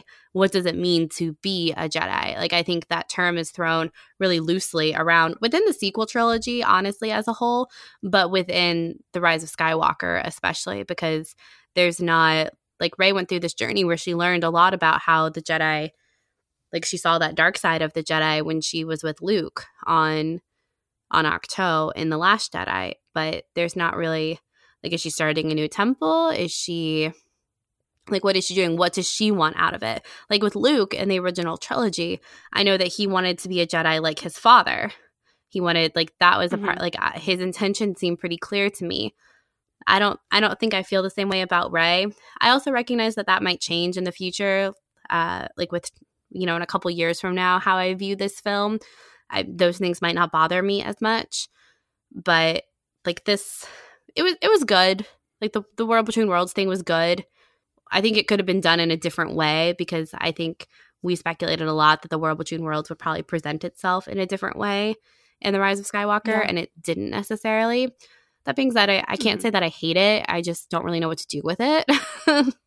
Yeah, I am happy to hear like Anakin and all those things. It's, as a fan, I'm delighted by hearing all those voices, of course. I really loved hearing Kanan. Me too. But like it's just funny because I feel like it's fun. It's a funny thing that's happening where I feel like every single Star Wars fan is hearing a different voice first. For me, hearing Anakin. For our friend Savannah, it was Ahsoka. And you heard Kanan like right away, right? Mm-hmm. And I don't think I've still even heard Kanan. And he's there. And I'm sure he's there, but it's really funny to me how people can identify stuff like that, where to me, I'm like, yeah, Anakin. Hayden Christensen. Yeah, you know, I think that's fun. Yeah. I don't know actually for sure if Ewan McGregor presented his voice for this, which is interesting to even consider too. Yeah. Yeah, I don't know. Yeah, you had a note in here about how it could have been a lot weirder. And I think that's the piece that's missing is it could have been so much weirder. Well, I think there's so much in this movie that could have been way weirder. They could have dialed up the weird to 10, but they didn't. And I think this could have been really more ethereal, really just weirder, really kind of push the Force into, you know, why couldn't Rey feel the voices of the Jedi before? And is it something that she really, really needs to channel? And what does she have to do? I think that in this, it just shows that like she needs to be almost on the brink of death, really, to ask for the voice of the Jedi, I suppose, right? But is that a good message? No, it's not. It's really not. And the Jedi will only come to you if you're 95% dead. But that doesn't happen for Ben, so like, okay. Yeah, they don't come for him. No, never in his life. Well, it's not told from his perspective. Yeah, so. That's true. But and then we hear Ahsoka, which is also kind of confusing because Ahsoka's not a Jedi, but it's fine. Gonna blow right past I can it. suspend my disbelief about that one just because I'm happy to hear Ahsoka, but I'm like, it makes sense that like Ahsoka would be with Anakin, and I know that there's been a lot of speculation about like all these Jedi are dead, confirmed dead, except for Ahsoka. Does that mean Ahsoka is dead? Personally, I think no, just because even in World Between Worlds, if this is a World Between Worlds moment, those voices were all of people who maybe hadn't even been born yet with with Ezra. So I think that it doesn't really define anything in terms of ghosts or not. Yeah. There's an argument to be made for that, obviously, but I would say it's hopeful. So yeah, honestly, if she's gone by the Rise of Skywalker timeline, I'm okay with that, honestly. Yeah, I am too. I think that we talked about that in an Ahsoka episode, about like whether or not she'd appear as a ghost ever, and I think I'd be okay with it too, but I just don't think that it's the end of the sentence, really. Yeah, it's frustrating. I think that the hang up I have is that it's such a big moment for Ahsoka to say, I'm no Jedi. Mm-hmm. And then to have her here when it's like, be with me, Jedi, be with me, Jedi. Again, like, what is our definition of Jedi? Like, we're very loose with this term, I think. Mm-hmm. And people talk about her like embodying the attributes of like a true Jedi. And I get that. I'm for that. You know, I am. But also, she's not a Jedi. Mm-hmm. Like, and everyone else in this moment is like very much Jedi. Totally. You know, I can blow past it. Yeah, totally. Okay, so the I am all the Sith and I am all the Jedi moment. This worked for a lot of people, but to me, it feels so Marvel-esque, and Yeah. I mean that in a bad way.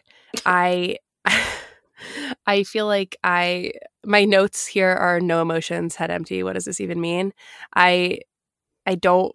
So if the Rise of Skywalker did anything with the Force, it definitely kind of talked about this idea of like embodying things past, like 1,000 generations live in you now. But only the really Jedi can do that. Well, not really, because apparently all the Sith live in Palpatine. Well, I mean, like, Jedi and Sith.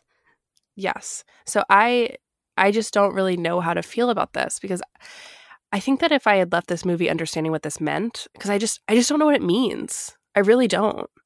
And because of that, I don't know how to feel about this moment. It's to the point where I am still really confused. Like, the first time I saw this, I was like, what is even happening? This is how she's destroying him with 2 lightsabers instead of 1. It's like the Mace Windu move, but with 2 lightsabers. And then there's like a really violent Raiders of the Lost Ark head explosion, head melting off moment. There's so much Indiana Jones in this movie. It's kind of crazy. And it's this reflection of, because she can't kill him, because then Palpatine will get what she wants, and it will be an act of revenge, an act of violence that will plunge her even further into Sith, right? And into the dark side. So instead, she kind of uses the lightsabers to refract his energy onto him. I get that. That makes sense to me. But it's still, I've seen this movie like a bunch of times, and it didn't really click to me that was happening until I read online conversations. And to me, it feels like an I am Iron Man moment. Mm-hmm. And I just don't know how to feel about it, because I've just been thinking a lot about the ending of Return of the Jedi and how perfect it is that Luke throws away his lightsaber and defeats evil by nonviolence and the saving power of love, that his father is able to save him from death by throwing him down a chasm.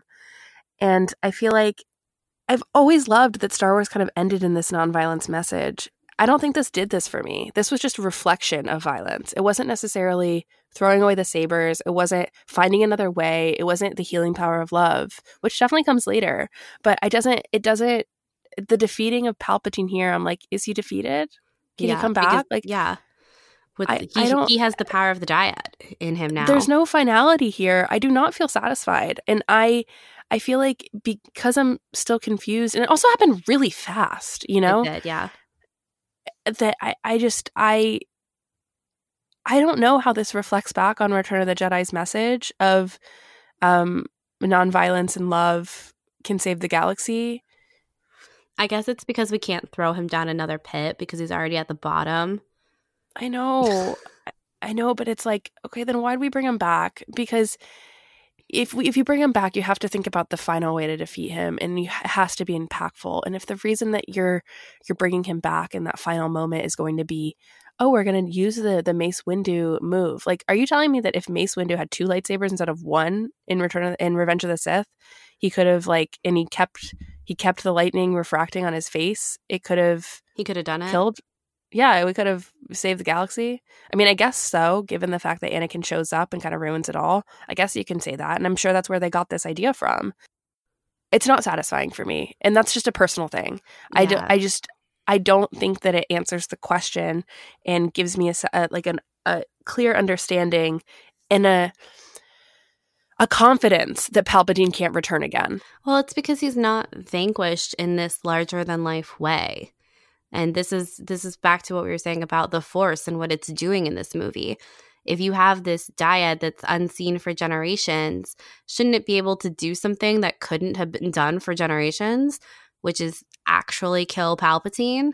Exactly. But instead, it's this like move. It's just a move of reflecting the Force lightning back on him. It's not both of them doing it together. I think it would have been much more meaningful if it's something that the dyad is doing through them, or like they're doing, because Palpatine represents everything. Like, Kylo got to kill Snoke in The Last Jedi, but it's rendered a little bit meaningless, that the fact that it's actually Palpatine.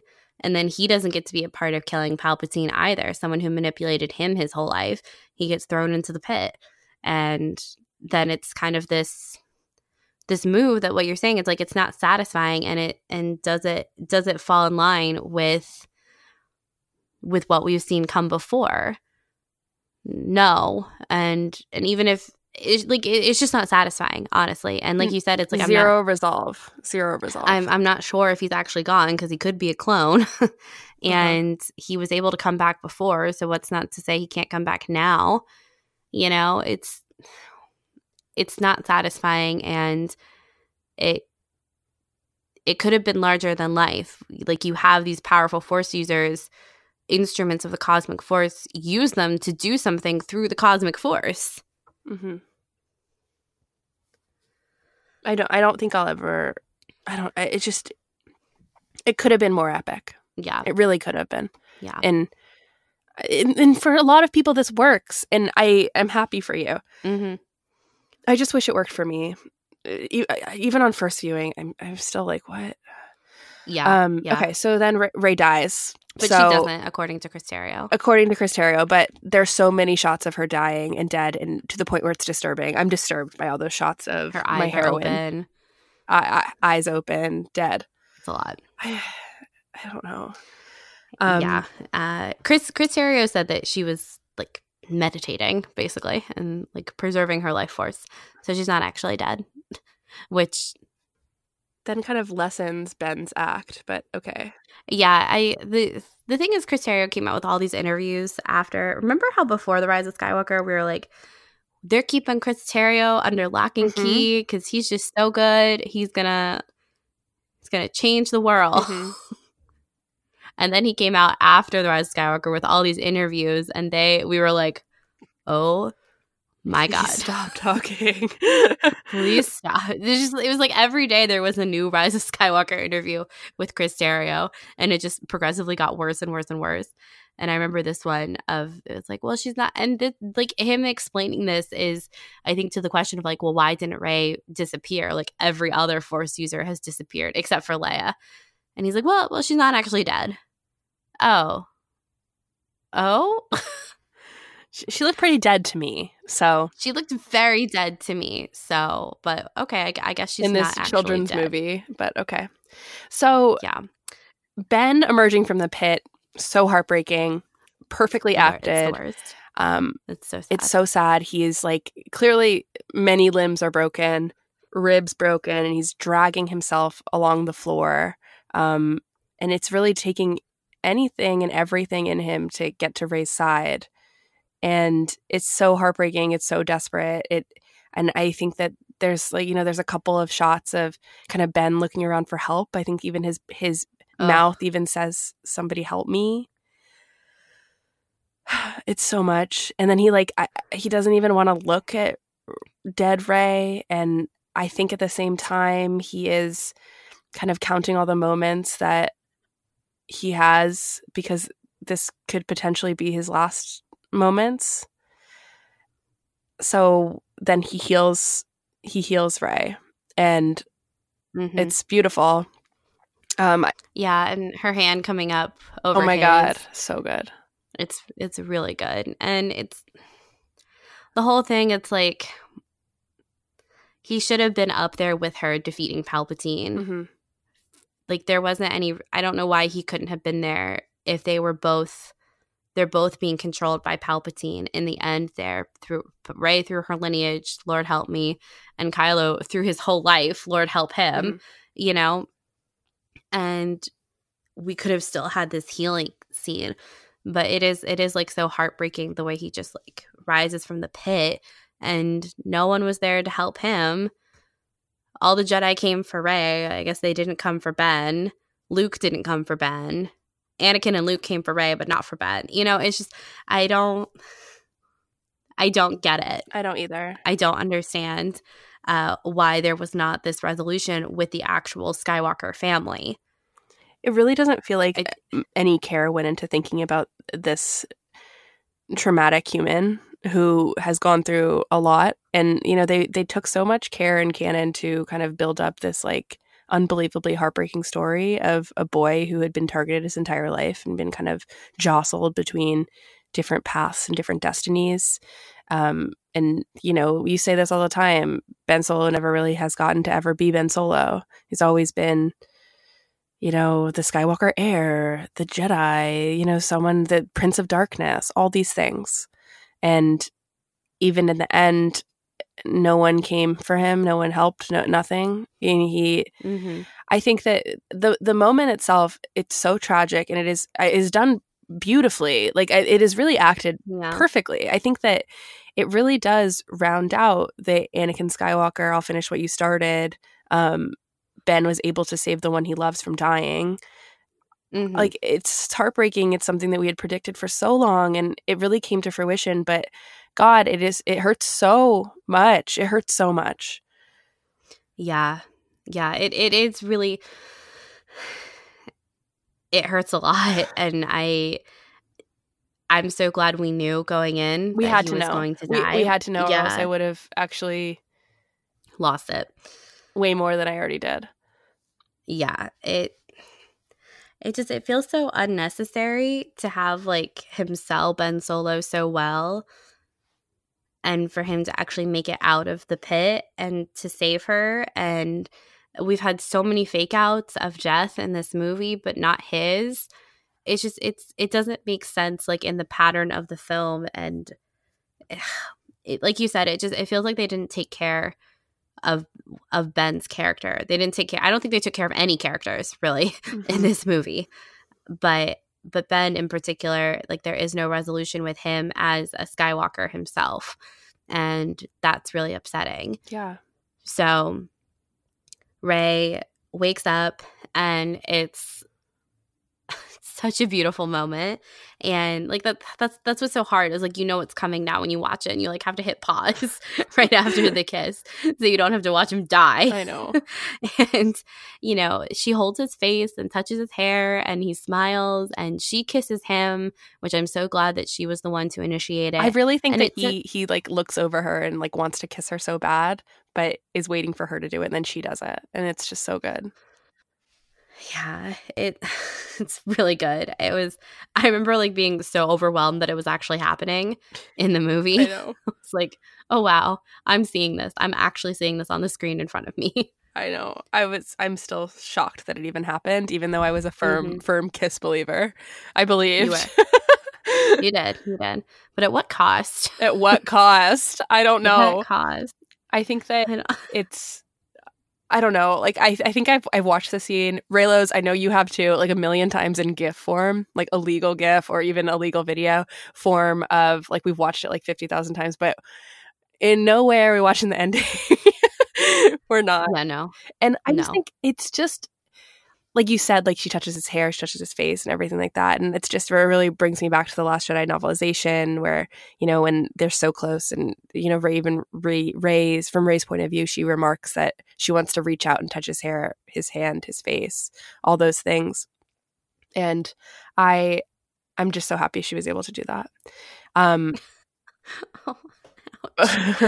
But the fact that then Ben dies, afterwards, after giving his life to her.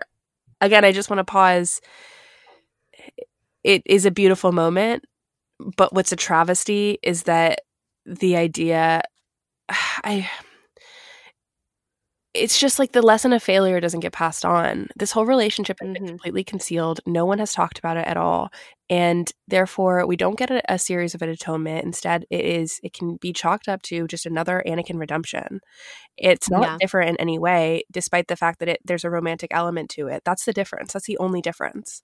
And because of no atonement and no like healing of the scars of the past, we don't get to move on from this. There's zero catharsis for the characters, and there's zero catharsis for the audience. And it's so fast. The way that he falls back and Rey's face is so confusing. You have to think that something else happened there. I don't know. The way it's edited is so quick and so fast. It's just like Ben's death is under 30 seconds. 1 minute later, she's in an X-Wing flying out.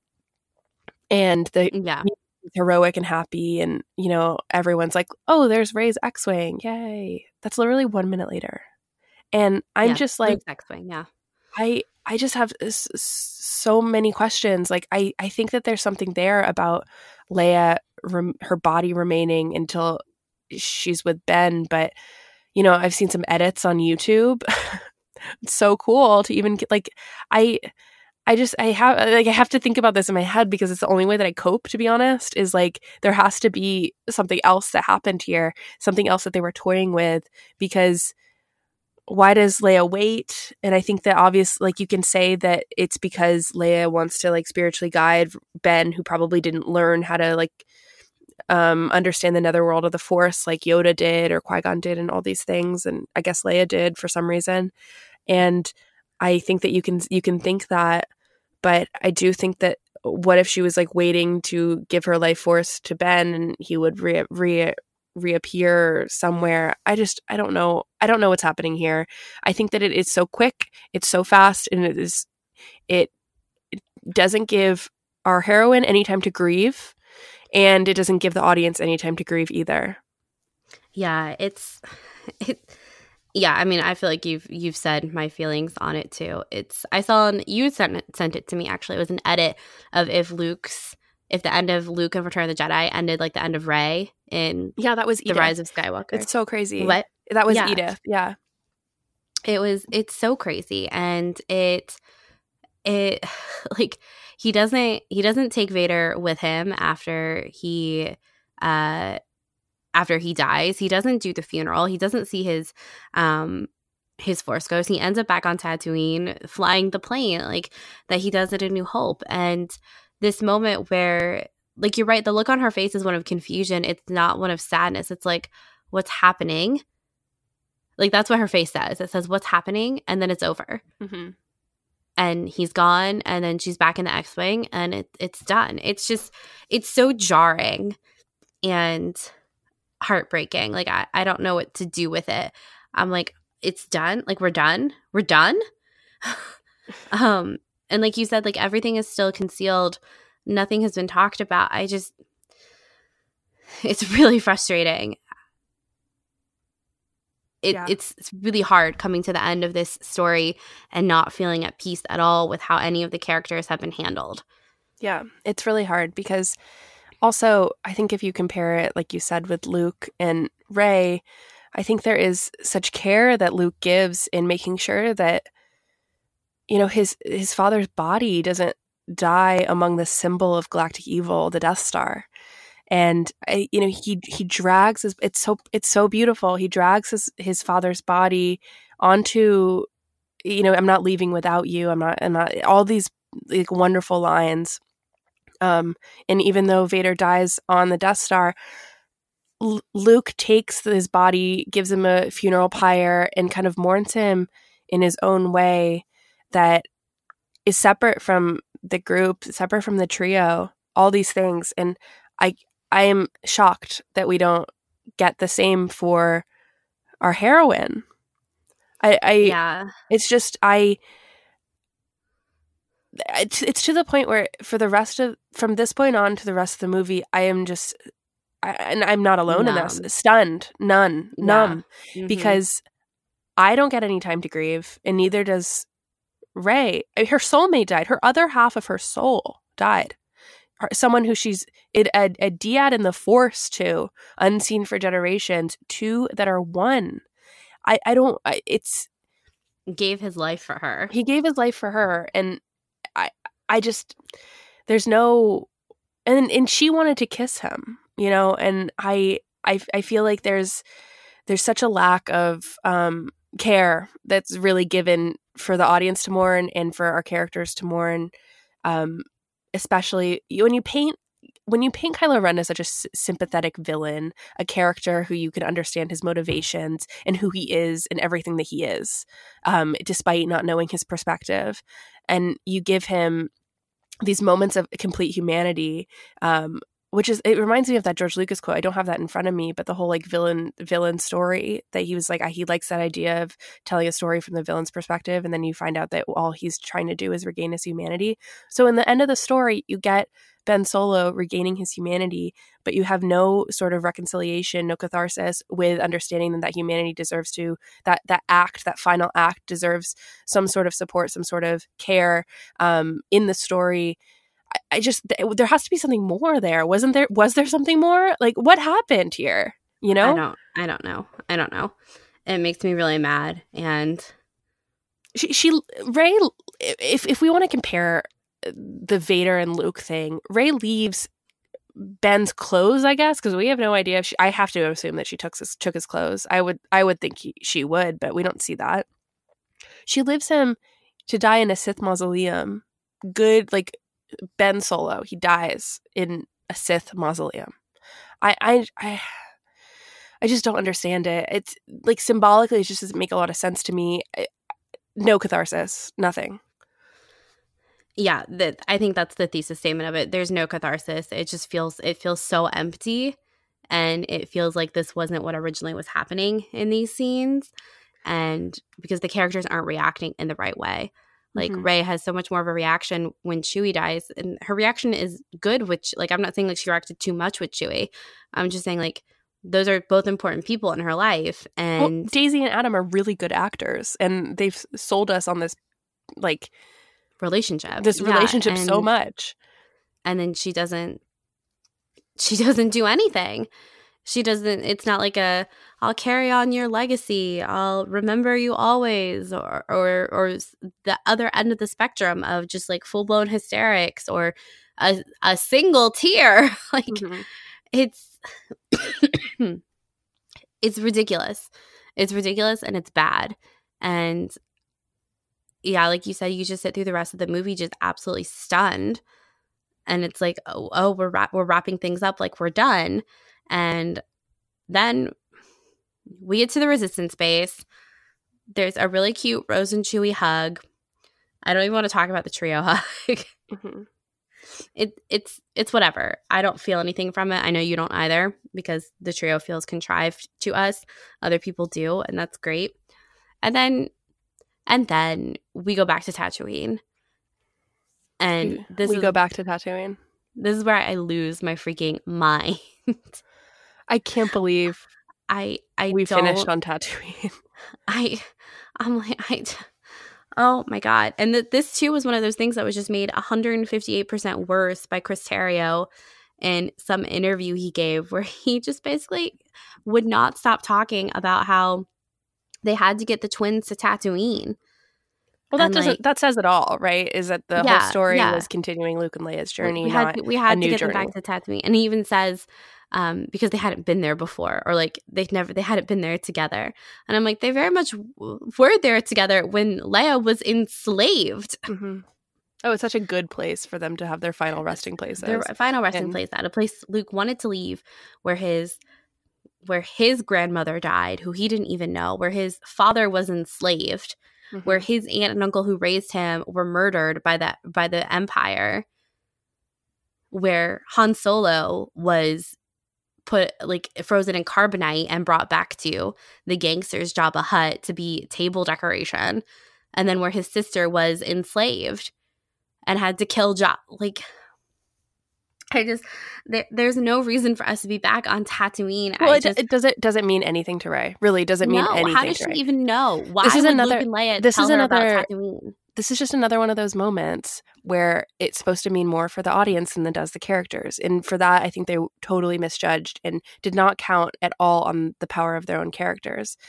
I just can't handle the framing and like the almost crudely cyclical narrative of, you know, the truly beautiful introduction of that Rey gets in The Force Awakens, of her solitary, quiet life on Jakku, where she's brushing the thing. She said, I remember Daisy saying, it was when I was brushing the thing. And she was looking at the old woman, and that take was really hard for her to nail.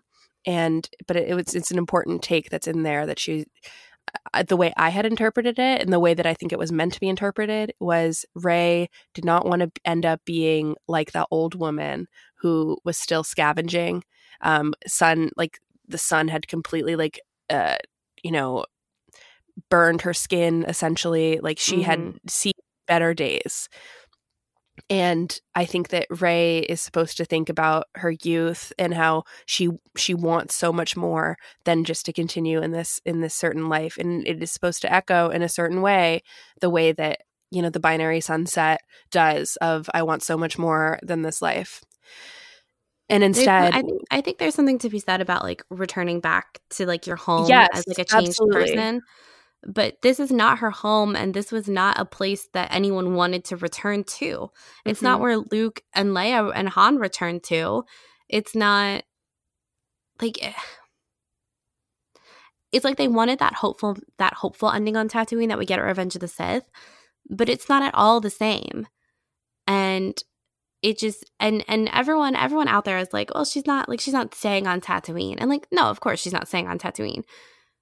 But like the imagery of leaving her alone there, doing the same thing that she was doing in the very first film when she felt so alone and isolated, and she's still alone and isolated, it's just I hate it so much. And I think about if they had switched the scenes of Tatooine and then like her returning to the Resistance base, like that overall wouldn't have worked for me because like I'm not a trio, like I don't buy the trio relationship, but I still would have felt a lot better. Like the tone overall would have been better with just switching that. But they're like, nope, we got to get her to Tatooine.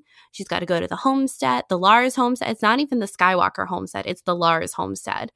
And she's got to bury the lightsabers. She's going to see the ghosts of Luke and Leia, but not Ben, because we had to get the twins to Tatooine.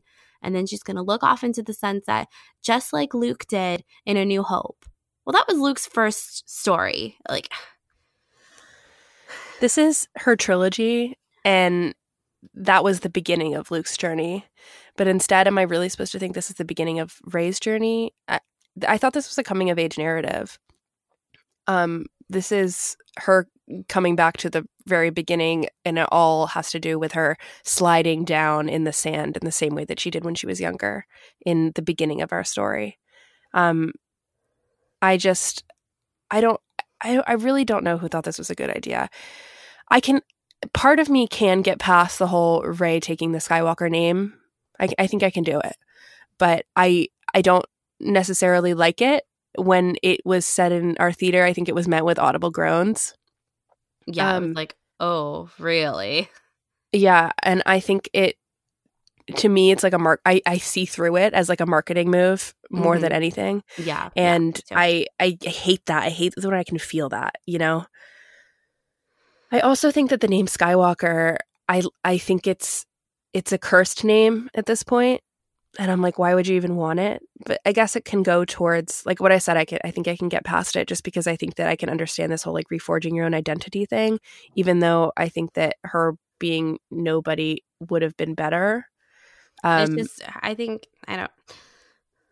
her saying Palpatine, I think I would have been okay with. But I still am not, I'm just not sure how I would have liked this movie to end, but it certainly wasn't this.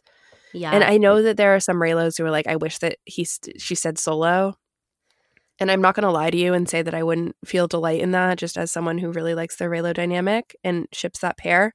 But And in that way, I almost think that it would be, I don't know, that kind of fits even better just because the name Solo is a no name. It's a name that was chosen by Han because he was alone. And I'm like, well, Han didn't even pick it. That officer picked it. Right. And I'm just, I feel like he kind of reforged it. And I don't know. I feel like maybe if she picked her own name, it would be better, but I'm not sure. I can't get over how much I hate this ending on Tatooine. I will never be okay with it. And I don't like her picking Rey Skywalker because at this point, this is like her third name that she picked. That is what it is. And I guess she goes by Rey Skywalker now. But it's just more concealing of her true lineage. And, Beru and Owen did that with Luke. And that wasn't a good idea. And then Ben and Yoda did that with Luke, and he felt horribly betrayed by that. And then they made the same mistake, and like Breya and Bale did that with Leia too about Vader.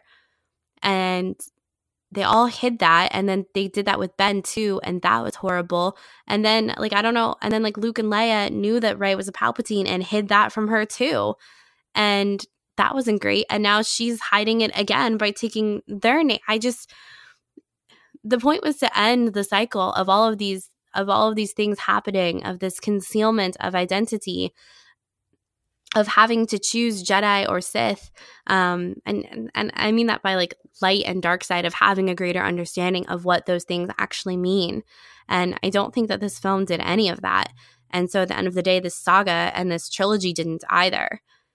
And we're right back where we started in 1977. So I guess the whole thing will just repeat itself again, and no one will have learned anything. Yeah. And I hate being so cynical about it, but that's how I felt. I think the narrative itself is cynical. So yeah. I think that you kind of feel that kind of emerging through such a lack of resolve, such a lack of catharsis. There's, how do we even move forward when we're just moving back? Yeah, literally back to the start.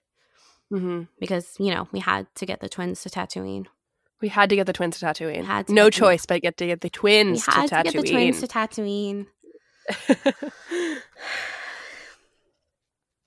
And that was the end. That's the end. We made it, Caitlin.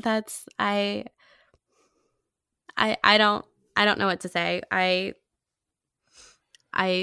feel sad that I feel this way about this movie. I wanted to love it. And we've been talking about nothing else but this movie. I really wanted to be so surprised and delighted. I've never been disappointed by a Star Wars movie in my life, but I felt insulted as a fan. Yeah. And I felt my intelligence kind of insulted. And that sounds extreme, but I almost feel embarrassed by everything that I've consumed and my devotion to the sequel trilogy. And I hate that feeling, even though I still love it. I still love the sequel trilogy. I still love Star Wars, and I'm not going anywhere. But I just feel betrayed by thinking that the story would be about Rey. And I don't think the story was about Rey. And I don't think the story was ever about Rey. Yeah, I still like 7 and 8 a lot. Yeah. And I'm hoping that one day I'll be able to fully compartmentalize 9 away from my Star Wars fandom life. And it's hard because I feel like things will be changing in the future that I don't want to use the word retcon, but will make better some of the choices that were made in The Rise of Skywalker. But it'll always it won't feel intentional, that was always the plan. It will feel like it's supposed to be putting a Band-Aid on this movie. Yeah. And that just upsets me because it shouldn't have been like this at all. And yeah, it does makes me feel silly for having thought that this was going to say something meaningful. And I don't think that it did. And I don't think that it treated its characters well, which were the strength of this trilogy, were its characters. And it left them by the wayside in the end and didn't let them go anywhere new. Mm-hmm. And it's just it's really frustrating, and I don't know what else to say about it, honestly. Yeah. I'm sure we'll have more to say in the Yeah. coming months because I know that I'm really eager to see what's in this novelization. I'm very And eager. the art book has been leaked and all those things are so interesting. I can't wait to get my copy. Like I said, I'm still in Star Wars. I'm going nowhere, but Yes. I feel like perhaps this will be a blip on the radar. And I bet, like, who knows? This movie will kind of. I do think that right now it feels very raw. I don't think we can sink any lower than we have sunk right now. You know what I mean? Mm-hmm. Like, I think that things will soften. This movie had major things on our checklist that happened, and to the point where I've never felt like I felt so much joy seeing Ben Solo's redemption in this movie. Like, I again can't really believe that happened, and watching it, I was so overwhelmed with emotions that it was happening. That I did feel some sort of personal catharsis with. Yeah. But otherwise, That's about it. Yeah, otherwise it's just like a mental gymnastics for me to try to figure out this movie, and I am doing that every day. Yeah. This movie lives rent free in my brain. All I do is think about this movie, and I think it's generally because it disappointed me, and I wish it didn't. I've been doing everything I can not to think about it. Yeah. It's rough. It's rough. Mm-hmm. Okay. Well, I think that's going to be the end of this review that I'm definitely going to be splitting up into several parts or 2 parts maybe. So, wow, that was a really long time, but we got it out there, Caitlin. We did it. We did it. We done did it, and it's out there. Take it as you will, listeners, and congrats if you made it this far. Oh my God. I feel like I should send you a prize or something. I know, for real. But I think that is going to wrap up this week's episode, or this series of episodes about The Rise of Skywalker, how it will be chunked up. We do still love Star Wars. And like Charlotte said, one day this will be a blip. And there are a lot of other things this year that we're really excited about. So I hope this didn't bring you down too much, because we do still love this franchise, and we are still going to be talking about the things about it that we do love. So please stay tuned for that. But you guys know where to find us on Twitter at SkyTalkersPod, and then Charlotte and I's personal handles. Mine is at Caitlin Plusher, and Charlotte's is at Clarity. We also have our website, skytalkers.com. Please fill out our survey, our listener survey, if you haven't so far. It helps us get to know you. And then you can also give us ideas on things you want to hear us talk about or anything like that, which we would greatly appreciate. We've got some really great ideas so far. And you can also sign up for our newsletter if you're interested in that. And if you haven't left us a review on iTunes, it would really make our new year, our 2020, if you did. So go on over to iTunes and do that. And you can also head on over to our Patreon if you're interested in supporting us that way too. Yes, absolutely. And I want to say a huge thank you to our amazing patrons: Joey, Jason, Emma, Aaron, Dylan, Fifi, Kimberly, Suki, Paul, Derek, Patrick, Carrie, Jordan, Albert, Fiorella, Marty, Spencer, Jenna, Jessica, Mike, Thomas, Bridget, Shelbo, James, Kate, Nathan, Sam, Bailey, Eric, Kelly, Neil, Mary, Larry, James, Sarah, Susanna, Z, Cherie, Diana, Becca, Katie, Courtney, Amy, Kelly, Jim, Swara, Mary, John, Fundacast Productions, Alex, Alicia, Brian, Paul, Isabel, Eaton, King, Noobs, Kimberly, Madison, Shelby, One Reply, Susan, Skyla, Tegan, Imbecilius, Brittany, Monica, Stephen, Joanne, Scott, Daniela, Leonka, Sarah, Kat, Dylan, Erica, Aaron, Matt, Demi, Ayinka, Hunter, Claire, Francois, Brad, Ashley, Josh, Brandon, Kristen, Eunice,